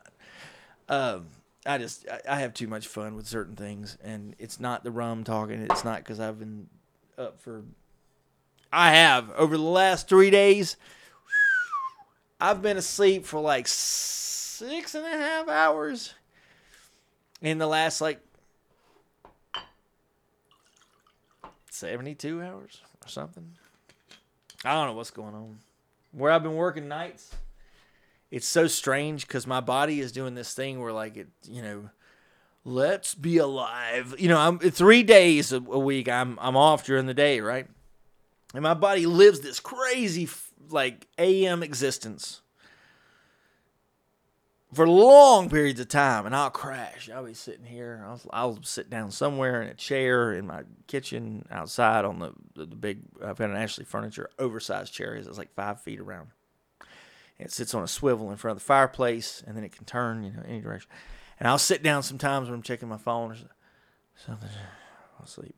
I'm sure if I close my eyes in 45 seconds in front of this microphone, I could fall asleep. You just listen to me snore for the rest of the podcast. I'd leave it in there, too. I'd stop recording and upload it just like that. Why? Because I don't proof these anymore. I record them in segments. People ask about the podcast. You want to hear the secret? I'll tell you the secret. I knew what song was going to be my entrance, except I used the Couple of Regular Fellas. That's the name of the chapter from the movie Heat by Michael Mann. I had ripped it. I took a segment of it with Al Pacino and Robert De Niro, put that into a file. I have it open in my editing software, right? So I have that. I recorded the opening chapter. Boom, bam, cue it for commercial. All right. Come back from the commercial, and I put the next one in. There's always 2 files moving at the same time. So you have the opening, or at least I started with the opening, then recorded the opening segment, put the music in front of it. I'm sorry. So you have the segment, music in front, commercial break. That's a file. Close all the other files. All right. So I have the first whatever percentage of the show. Now I do the next segment. Now I attach it to the first segment. Now I delete that raw file that had the second segment alone. Now I've got opening, segment, break, segment. All right. Now here's the second file at play. The third segment starts. Boom. Except I put Wild Thing from X is the name of the band from Major League in there. And then I did me. But because I build it that way and I save the file as it goes, I saved the opening in segment 1, then the opening in segment 1 and segment 2, then the opening in segment 1, 2, 3. So I've done all of that and I keep saving it. Now when I finish the last segment of recording, if this is it, because I don't decide ahead of time, I will add this. It'll be one long train of the segments. I will add the closing music, which I don't think I've chosen at this point, and I will save it and I will upload it. I don't proof it. I don't listen to it again. I don't edit it. None of that stuff. I try to catch myself cursing before I say it, and there's nothing else I would want to take out of the show. It's for all intensive purposes one take. The only reason that I divide it into segments is because there's sponsors and then the bathroom breaks or whatever else I might do when you're not right here. I started at 3:17. We're now roughly, if I'm doing the math on this right, it should be right at 95 or 6 minutes later. In real time, it's 6:02, and it's 2 hours and 45 minutes later. So instead of an hour, which is 95 minutes, an hour and a half, I'm actually about 45 minutes longer because I spent some time listening to Wild Thing and doing the personality test. When I was getting ready to do it, the internet went out and I had to fix it. So it doesn't take that long to do one of these episodes, but you have to have the resources to do it, whether it's the stories to go behind it, the ability to talk, the fortitude, the nerve to get here in front of a microphone or in front of whatever and like just spill your guts. I call it audible brainstorming because a lot of it is things that I haven't like played with, and I do it here and I play with myself for the first time right here in front, right here in front of everything. I play with the language of my thoughts, one against the other, and I play against myself, so to speak, in front of the audience, and I don't mind that. I make it a point not to think about these things and pre-discuss them or whatever. Those things will be gone. Let me think if there's anything else I wanted to interject before I start doing kind of a final segment. It is called. Let me open this up. I had my email open. Where the Tides Defy the Moon. That is London Bridge is falling down. It's called Abandoned Toys is the band or the artist, and they do piano music, and some of it's got vocals on it, but Abandoned Toys. If you go listen to their Spotify channel or whatever else, it's rather interesting, and I thoroughly have enjoyed listening to the Spotify piano channels and other things around anything that I'm doing working or otherwise. It's awesome. The Little Red Hen, Consequential Knowledge. Yeah, I was listening to Dr. Phil on Joe Rogan's podcast. He was talking about the paperback book, which is an old children's story, The Little Red Hen, how it has consequential knowledge when decisions mean things. So I ordered a copy of it. I also mentioned some of the books I came home from the mission with. I bought my dad some other things. I'm always adding to the collection. Anything else I want to sponsor or encourage people to? How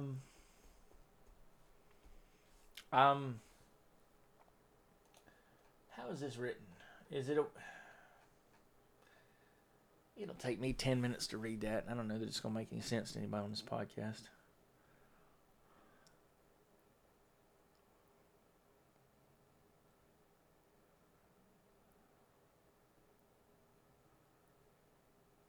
I might read that. I'm going to send this to a break, and we'll see if everybody's still listening and they haven't abandoned ship and stopped judging me by the time the last segment of this podcast is over with. Coke with coffee. We blended Coke with rich coffee for one very good reason. Your afternoon pick-me-up routine needed it. Simple as that. Coke with coffee.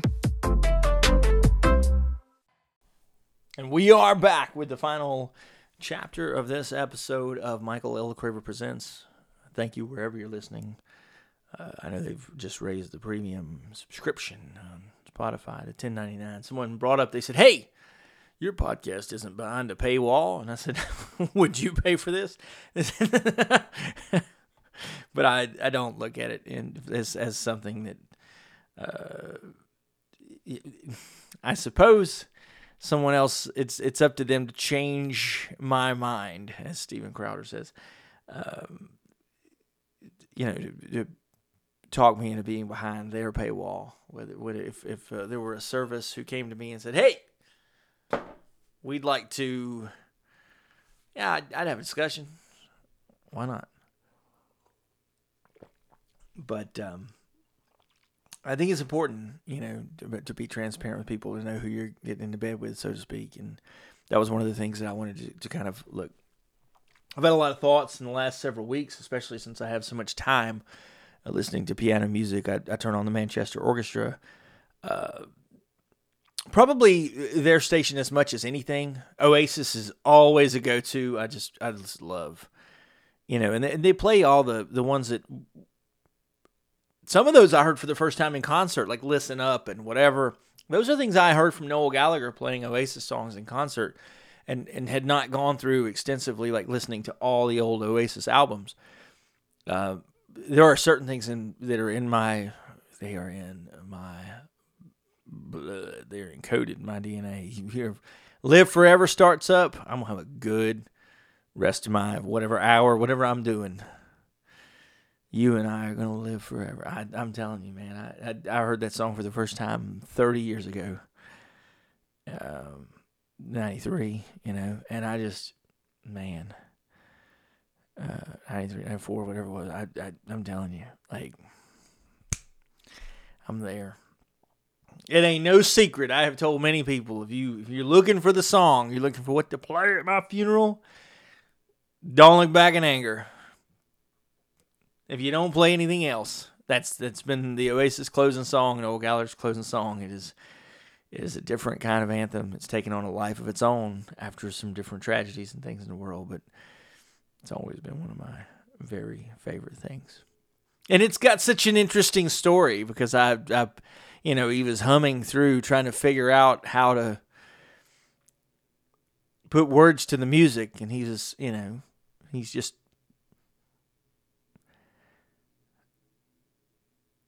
essentially trying to find a rhyme, and somebody asked him, are you saying Sally can wait? And he's like, there, we'll use that. You should look these stories up. Don't take my word for it. But he literally said that someone had just recommended that line almost indirectly, saying, is that what you're saying? And he made that part of the song. He doesn't know who Sally is, didn't know why she's waiting or anything. It's just part of the lyrics. And I've always appreciated that, It's just a different take on things. I relate to that more than anything. And when I saw that from Noel Gallagher, I just, it solidified my fandom or support for him, or, whatever my ties, cosmic or otherwise, are to the music he does and his philosophy, are intertwined in that way. Not in every way, but in that way.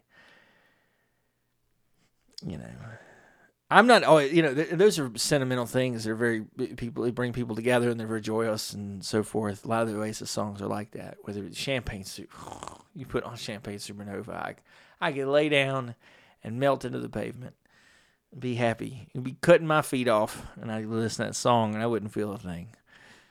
It's its own time and space. I know where I was sitting on the trampoline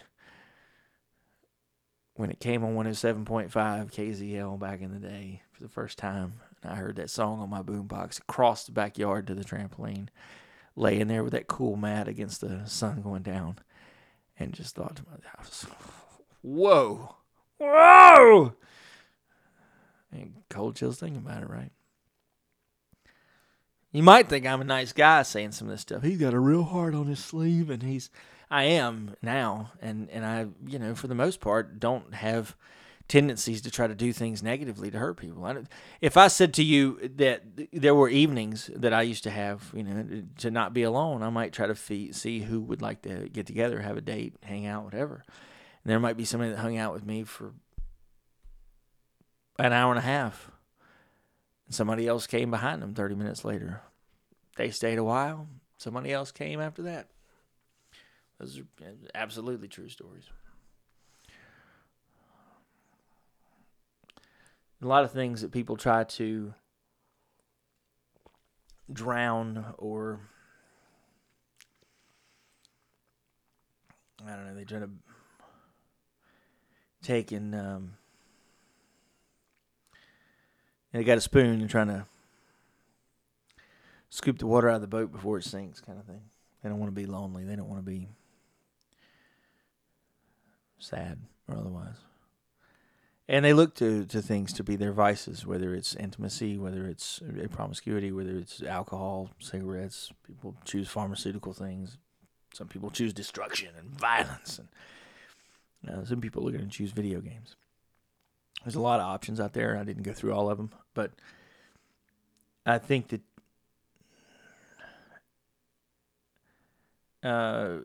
it's kind of like choosing in a way, and it's not, but under the flag, flying the flag of love, to spend your evening entertaining some other person who enjoys your company,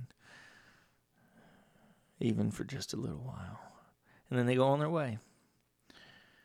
And you, for that little bit, you weren't alone. Maybe you gave them some memory that they'll carry on with them forever. You were the best lover they ever had. Okay, well, what does that mean today? I mean, there's no longevity to that. It was just that was a great roller coaster ride. Then it goes in the photo album, the mental, backlog of whatever they've experienced in their life. And it's not something you can use to re-enter later. No, there are vain people out there who have not been escaping vanity, and so they're still prone to vanity. And they're going to, just welcome you back in because they're like, oh my goodness, well, it was always fun with you. And people have names for those things. They call them one-night stands or friends with benefits or, I got a friend that I call, whatever their description is. It's ill-advised and it's reckless.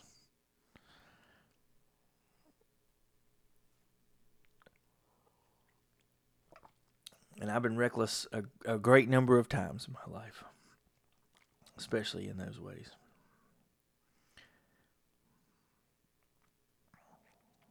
Oh, this person was, you think you're, Well, we've been talking tough. It's time to get together and see whose body gives out first. Oh, hey, look, I won, just like I said. Now I got to go drive home and feel awful about myself because I shouldn't have been here to begin with.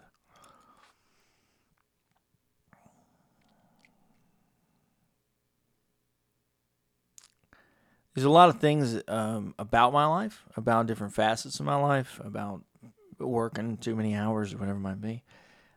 It doesn't confine itself to intimacy or otherwise, but there's a tremendous amount of these applications of like emotionless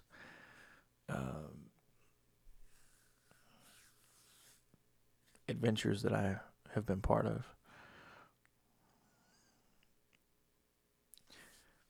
I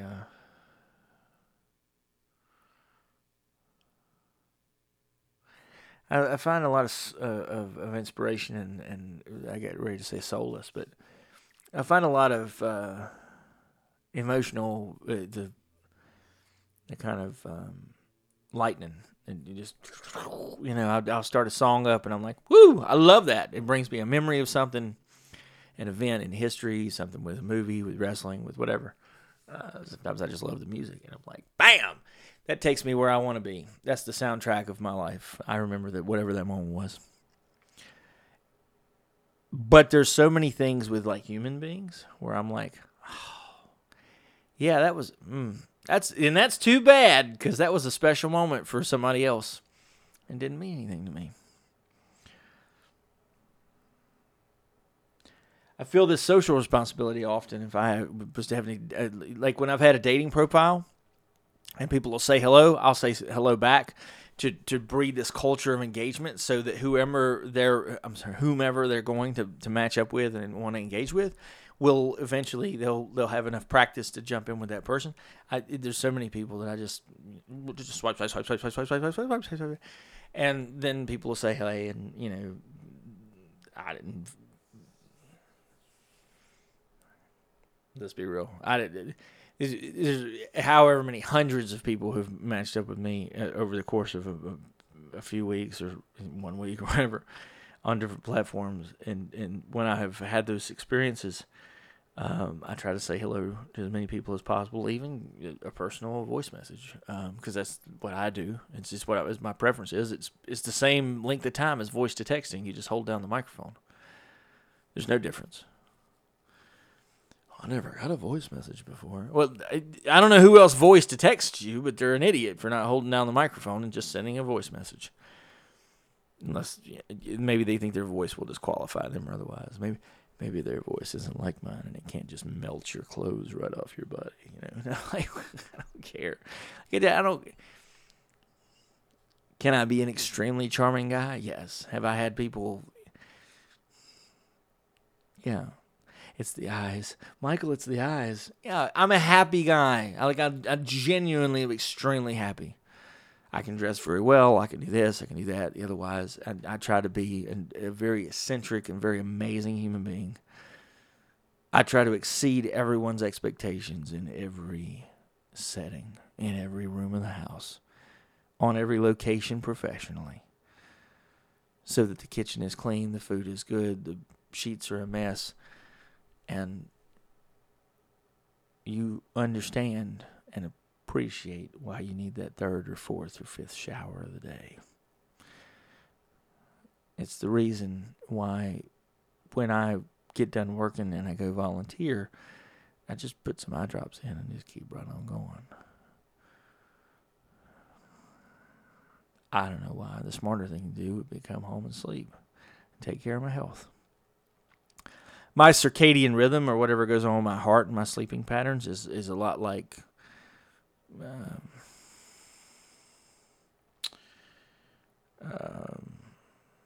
it's like an earthquake. I mean, it's unpredictable. It's like, then there's sleep, and then it goes away, and then there's sleep, and then it goes away, and it's quite unpredictable when it's going to happen. I'll get exhausted enough to fall asleep, and if I dedicate myself to going in there and like laying down right now, I won't wake up for 10 hours. 10 hours. Crazy like that. But I have these tendencies to not take care of myself because I'm trying to find the thing a lot of the times that makes me happy. People tell me all kinds of things, and then I look at it and I go, And we disagree. We like fundamentally disagree. Somebody told me, they said, check it out. I bought some bikes. Bought some e-bikes. You bought some e-bikes? Are they? They're online bikes? You ride it, it's like a digital bike. You ride it at the, is this like the rowing machine, the simulation kind of thing where you go and you're on a Peloton and it's electronic and that's the thing? That's what it would mean to me. And they go, no, it's an electronic bicycle so that you ride part of the time and then you're not part of the time. And I said, that's a hybrid. For a car, a hybrid means that you are, it's part gasoline and part electric. For a bicycle, it would be part gasoline and part electric and part foot power. It would be a hybrid. Which, I guess a true hybrid. You'd have to play with this language and to figure out I might be misspeaking, but I guess maybe a hybrid in terms of a bike would be half gas and half electric. But if it's not totally electric and it's partially foot powered, then it's not an electric bike. Then it's only, it has an electric, You understand what I'm saying? An email is not partially real letterhead. It's completely electronic. Same thing for books or otherwise, right? There's no partial hardback or anything. They're all digital books. If it's an e-bike, to me, the connotation E means electronic, but it also has a connotation of meaning that it's digital, right? Everything with an I is supposed to mean that it's associated with Apple products or with Macintosh. So that's what I means. iPhone, iPod, iPad, otherwise. E. I think it has to be 1,000% like online electronic bike for that to be true. And anybody who's playing with that language is not getting it right. I have a battery-powered bike. Okay, great. But you don't say I have an e-lawnmower whenever we sell lawnmowers everywhere across this country now that are not all gasoline-powered. I assume some might plug into the wall. That seems kind of like the 1980s. But there's a lot of stuff out there that's battery-powered. And I'm sure this is prevalent in other countries that are more industrious and green than we are, that they sell any number of things that are all battery powered. They're electronic for all intensive purposes. They're not powered by gasoline or a combustion engine whatsoever. Is that an e-mower? Never heard that, have you? Because it ain't. You're not mowing electronic grass across an electronic medium. The whole purpose of email is that it's sent electronically. The bike is, right, it's not. It's battery powered. It's an e-car. No, it's not.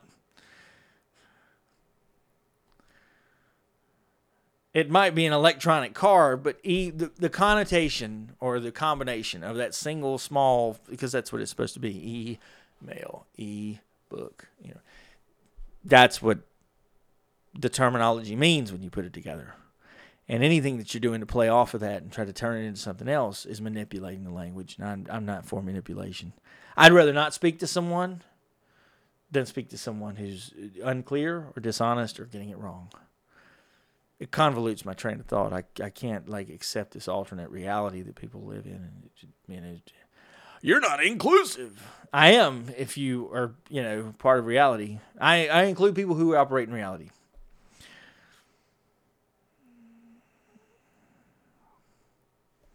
So I guess I'm not inclusive, I'm exclusive. Only the folks who are getting it right are allowed in my world. Well, not everybody gets it right all the time. That's absolutely true. I don't get it right all the time. But if you know when the last time you were wrong was, like so many times I've been wrong, being previously promiscuous and otherwise. You're so good at what you do. That's because I've had too much practice. It's because I've gotten into too many verbal confrontations, and that's why I can just slay people with my words. I really like the way you sound on the podcast. It's because I've had a hell of a lot of practice talking. I've done too many voice messages and voice to text and recorded it with a video or in podcasts. There's been some necessity for my voice to sound something that I would be willing to put up with. And so I have flavored it or toned it in such a way that I'm willing to, it's all right. And because I like it, I guess, I'm just going by that. The things that I think are funny, I'll say. And if other people laugh at them, great. But I'm the one who's got to be there for every single joke. So I'm going to tell things from my sense of humor, not yours. Same thing with my voice. I say things in a tone that I'm okay with. Because when I used to talk like this all the time, I just wasn't getting nothing done. Surprise, surprise, surprise.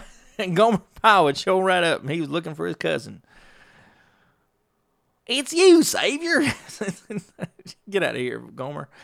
I just, I do things in a way that I think is going to be the most proficient for me. And when I exclude people, I say, have a nice day. See you later. Adios, muchacho.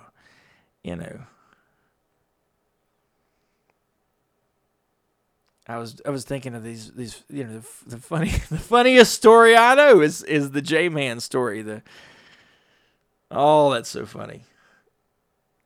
He literally was sitting on the bottom of a metal set of bunk beds, jumped up, clanged his head on the top one. We were playing Halo, and I got the drop on him.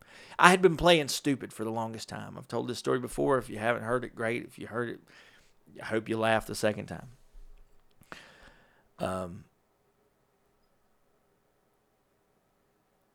I'm a fool on purpose when I'm playing with my kids. They're gonna win for the most part, right? So he's been getting the drop on me. He's doing this, and I'll fall into his trap, and he would get the better of me on Halo.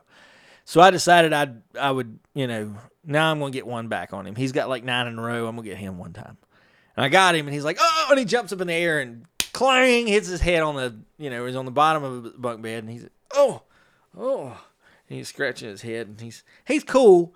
But I see him, and I was like, you all right, J-Man? He says, yeah, I just hit my head. I said, I saw that. It looked like it hurt. And he's like, mm-hmm. And I said, that's why they say no more monkeys jumping on the bed. You remember, like 5 little monkeys jumping on the bed? One jumped off, and he hurt his head. Now there's 4 little monkeys jumping on the bed.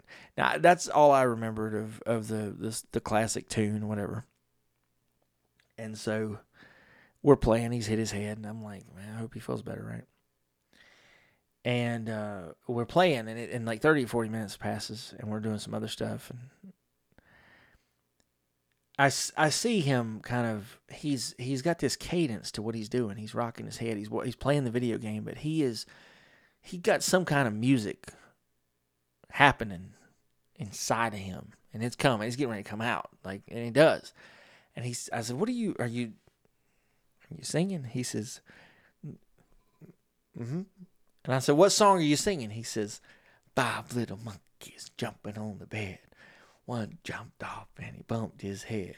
Mama called the doctor, and the doctor said, no more monkeys jumping on the." I was like, what? I didn't have all these lyrics.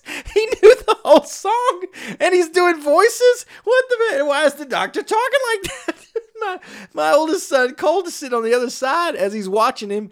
5 little monkeys jumping on the bed. One jumped off and bumped his head. Mama called the doctor, and the doctor. And Cole's looking at me like, what? We're like, our chins go up in the air like, whoa, what's going on? Our hair's standing up. We've been struck by lightning, right? And Jonathan gets a kick out of it. He's a natural showman. He's got some of his genetics might lean one way or the other on this. And he sang the whole song like that. 4 little monkeys jumping on the bed. Mama called the doctor. And I was like, what? He was talking like the evil, is it Dr. Claw in Inspector Gadget? Go, Gadget. You know, and I'm like, oh, I was cracking up. I don't know where he got the voice. He apparently knew the whole song. He told me his mom sang it to him. And I was like, oh, that makes more sense. She's a great lady. So that's my favorite story. I don't have a better story. There's nothing else that makes me laugh more than that story does. It's the things with my kids and sitting around the table. Have I had my share of yes, my number, my body count, my what's your number, what you're doing? It's higher than you can imagine, and it's more than anybody I ever met. And I don't care about it. And at this point, because I've had all the testing and everything else done there is, I'm I've been out of that life for a long time, and I'm quite lucky to have a very good set of instincts and lucky circumstances, and I always had a clean bill of health.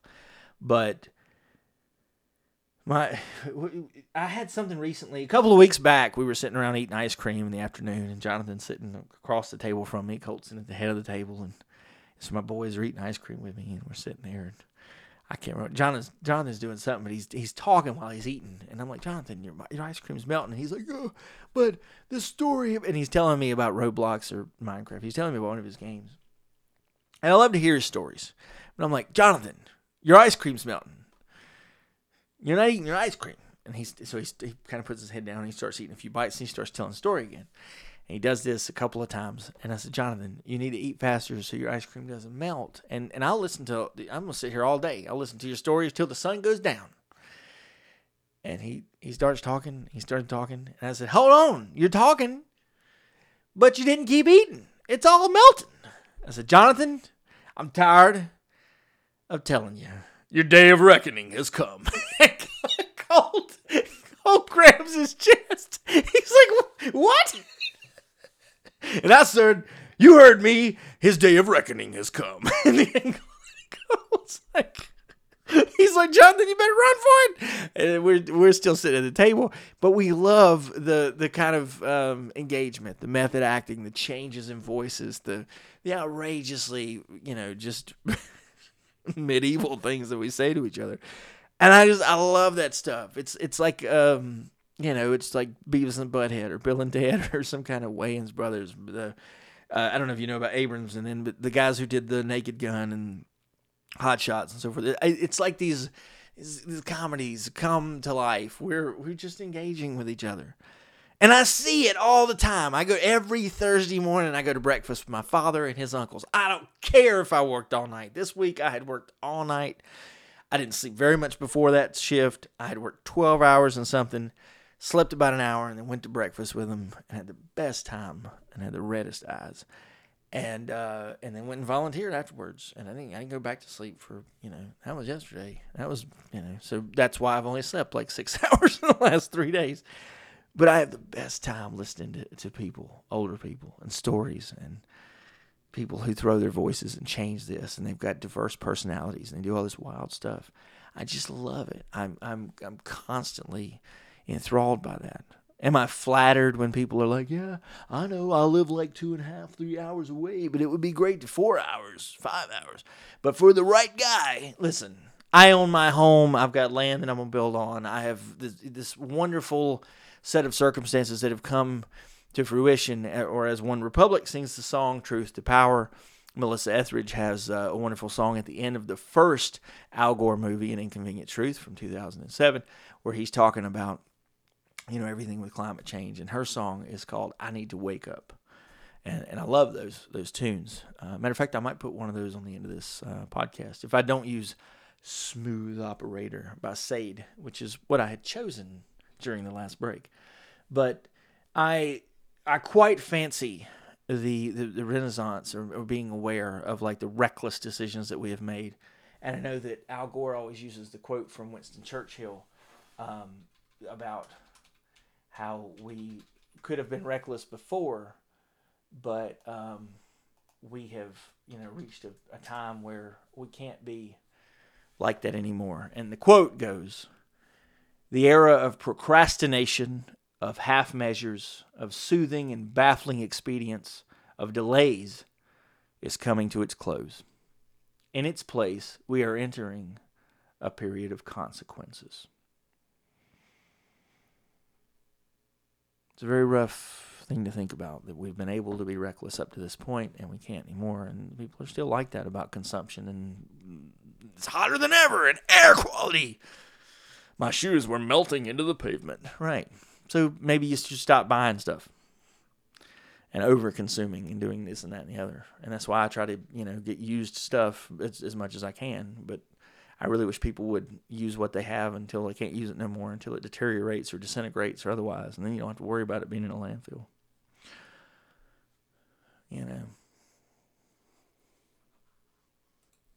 I mean, in a way, I feel like that's kind of what I was doing with my body fucking 10 years ago or whatever, and going, hey,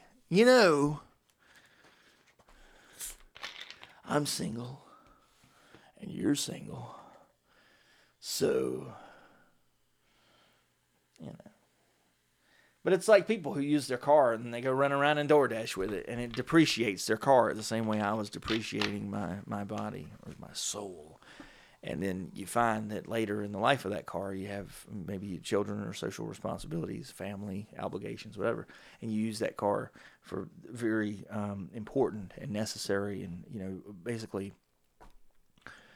life-changing kind of things, whether it's to get to a job, take somebody to cancer treatments, whatever it might be that you're doing, to try and utilize the resources that you have. And I always had the resources of being a compassionate person and writing romantic correspondences or being the world's greatest lover or whatever, But I've reached a point where I feel quite disengaged on all those fronts, to be quite frank. I enjoy my writing. I enjoy doing these podcasts from time to time.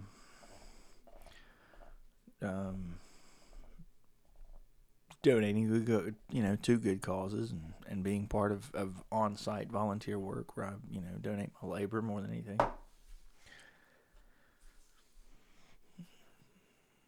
I love those things, and it's difficult for me to be ungrateful or to have some kind of hang my head down in shame or something because I've made bad decisions in the past. I think I've become a very valuable contributor to every walk of life that I'm part of now. And part of that is because I know what the wrong decisions are. It's that trial by fire kind of experimentation, the science that I used to have where, the answer was always no until it was yes, and the scientists, they got it wrong until they got it right.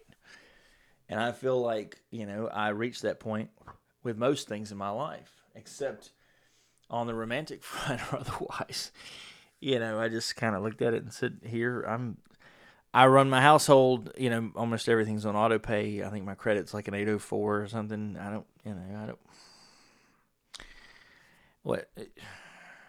don't have anything left to prove to anybody. And if something made a whole lot of sense and it wasn't a whole lot of work and I didn't have so many different professional things,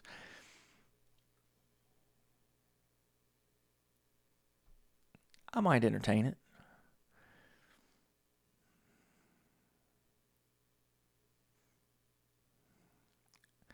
But there's something about my genetic makeup that is almost, I don't know a more fitting term than to say it's almost, it's got the tendency of falling under sociopathic behavior or something of that nature. Something that would be, whatever a description would be, that is,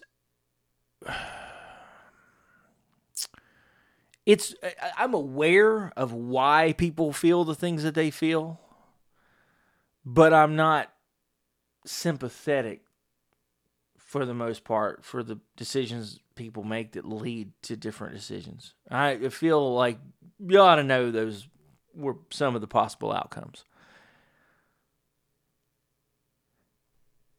I was very aware of that after the first time that, something happened where I was like, oh, yeah. Oh, I'm not going to see that girl again. Oh, my God.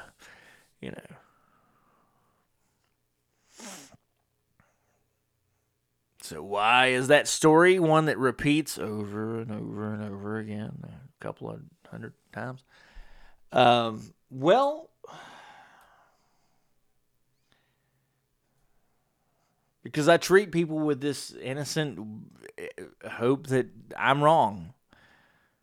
There's so many times in my life I've wanted to be wrong, where I've wanted a relationship or a chance that I took or otherwise to work, where I thought if I went and asked somebody for help or to engage with me in a situation that they would surprise me, that regardless of what my instincts told me, that I thought, you know what? You got to give it a chance. If you don't ask, you don't know what the answer is. You miss 100% of the shots you don't take and all that stuff. Well, for the most part, and I mean like real high numbers in terms of percentages, my instincts have been correct.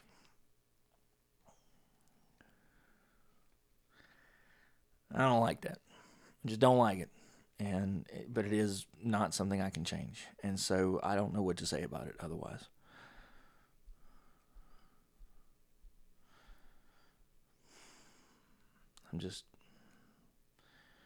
I'm disappointed in so many of those things. And so statistically, when I look at it, I'm like, hey, I could engage with somebody and talk to somebody and this and the other. And I don't tell people that we can't have a conversation. There's people I've had very serious conversations with, or,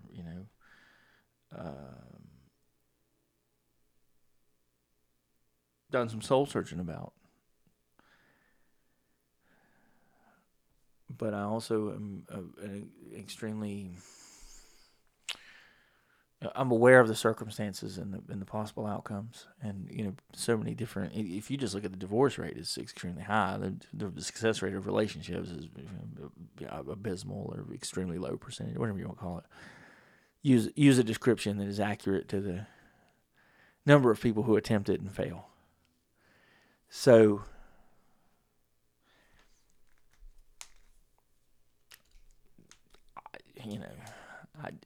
I have no. At some point, it'll come out like where I'm just gonna go. You know what? I'm just gonna disengage completely. It'll just happen. There's too many things between where I volunteer, my inner peace, things that I like to enjoy from an entertainment's perspective, family, opportunities to do different things, and time missed and stuff like that, where I just like, you know what? My children are happy and healthy, and that's what matters. And you look at me and say, well, what about a partner for you? And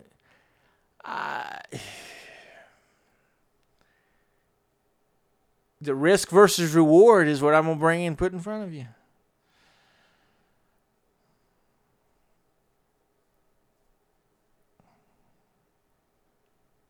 And I don't have a good... I don't know what you're going to put on that side of the scale.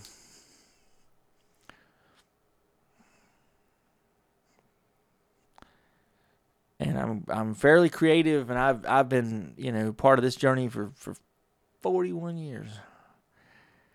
I don't know what you're going to put on that side of the scale. That's why I'm willing to have conversations and let people have their day in the sun. But because I've got these unfashionable pieces of my personality to correct the mutations in language, or to address, like, if someone is...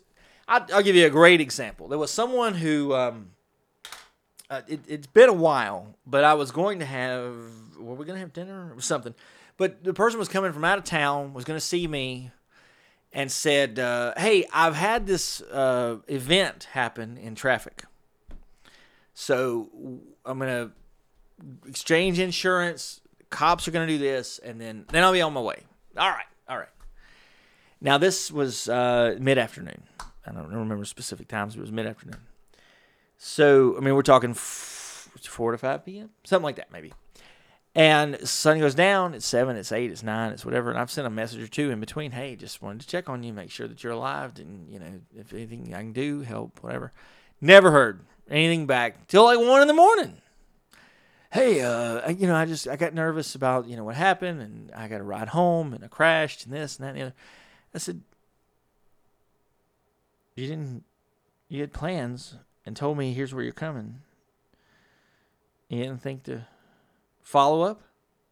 Well, I figured this was more important, and my health, and this, and that, and I said, how hard is it to send a couple of words in a message? This is like less than 10 seconds in a voice-to-text message. I think what you're saying is, yeah, I can only attribute that to some sort of weakness. I can't look at it any other way. It's just, I'm just not built that way, where it's like, well, the person was weak. They didn't follow through. Like, just like not calling out of work. It's like it's a no call, no show. You get fired for that. Which is essentially what I said to the person who said, oh, well, I'm sorry that your needs weren't needs. It's accountability. These are your needs. It's your integrity, not mine. This is not a good game to play with me. It's rubber and it's glue and it sticks to you and bounces off me, and I live it. And it's one of the problems that I've had trying to clearly understand or be compassionate or whatever with folks, is to go, yeah, that's irresponsible. Yeah, I don't have any other way to look at it. That's irresponsible. That's no call, no show. You didn't show up. You didn't call. You didn't text. Didn't say anything about changing plans. Nothing. Hey, I'm on the side of the road in whatever trafficked area, and I'm waiting on the cops to come, and then you disappear for 9 hours, 10 hours, whatever it was. Gee, I wonder what's going through the other person's head. Oh, well, maybe Jesus came by and picked him up and took him to heaven, and she's living on a cloud. Like, what are the possible wonderful things that I can be thinking about your radio silence? Nothing. It's implausible. It doesn't even make any sense. The fundamentals of what I've said I would base any relationship or situation off of: integrity, respect, honesty, plausibility. Well, I'm sorry, it's me taking care of my health and I'm putting myself first. Yeah, that's what going home is, or having somebody look after you, or calling a ride, or otherwise. Being accountable and having integrity is following up with the person that you made a commitment to and then sending them some kind of communication. Have the other person send it for you. I don't give a damn who it comes from. Update somebody. I don't...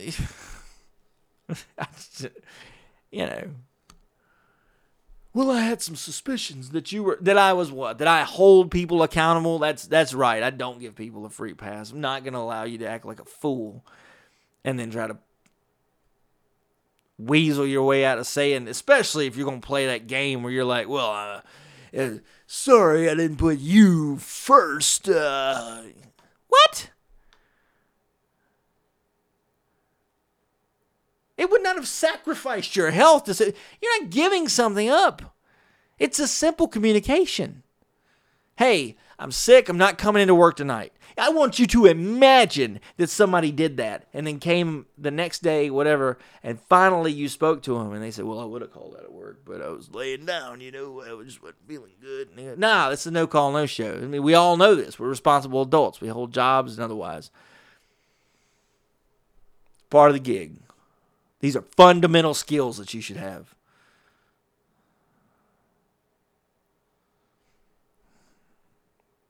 Oh, I guess I'm not going to... I wish you the best. I am the best. I wish you luck. I am luck. Michael and Craver. Period.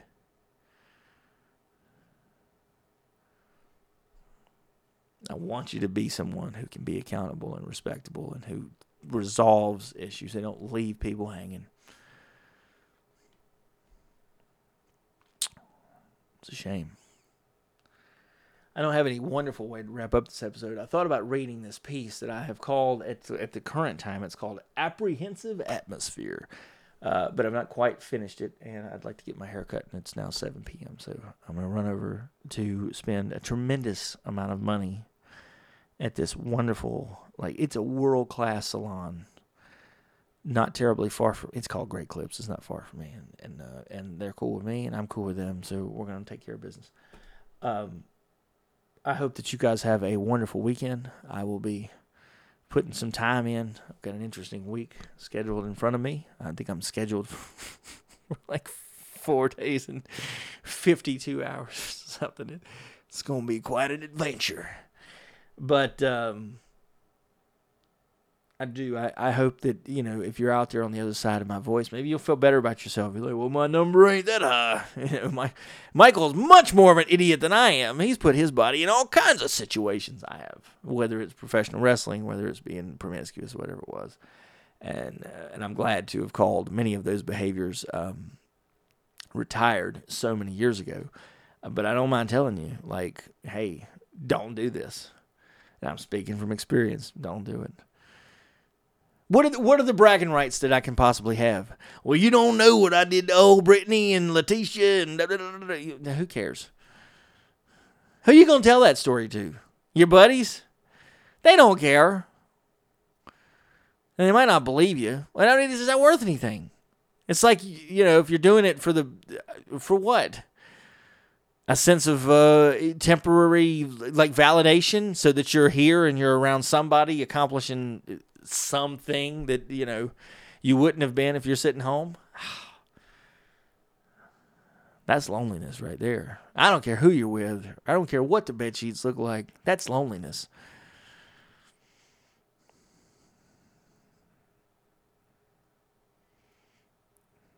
You might need a shower. You might have spent your whole evening with somebody. They might have had the time of their life. But you've never been so empty when it's over with. And I don't mean in a good way. I mean, right. It's the 21 grams that they say leaves your body, right? Your soul. You get that.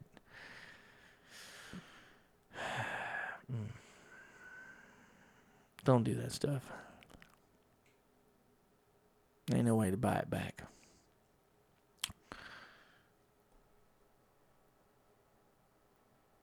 I'm going to play Melissa Etheridge to play us out today because I need to get so much sleep. So on the other side of all the rest I'm going to get, I need to wake up. But I hope that you guys all have a wonderful weekend. I appreciate you spending such a long time listening to me today. And now you can judge me for all these wonderful things. You can tell me to get lost. You can tell me, hey, I've been there too. I hope not. Or you can tell me like, hey, fist bump. The future is bright, brother. Have a wonderful weekend. I'll catch you on the next episode of Michael L. Craver Presents.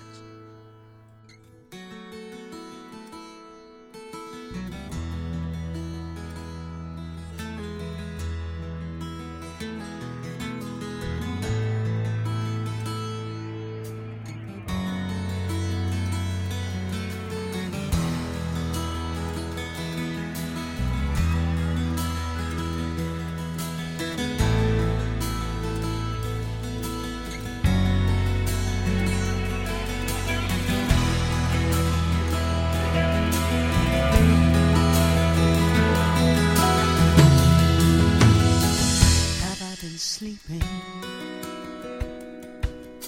I've been so still, afraid of crumbling. Have I been careless,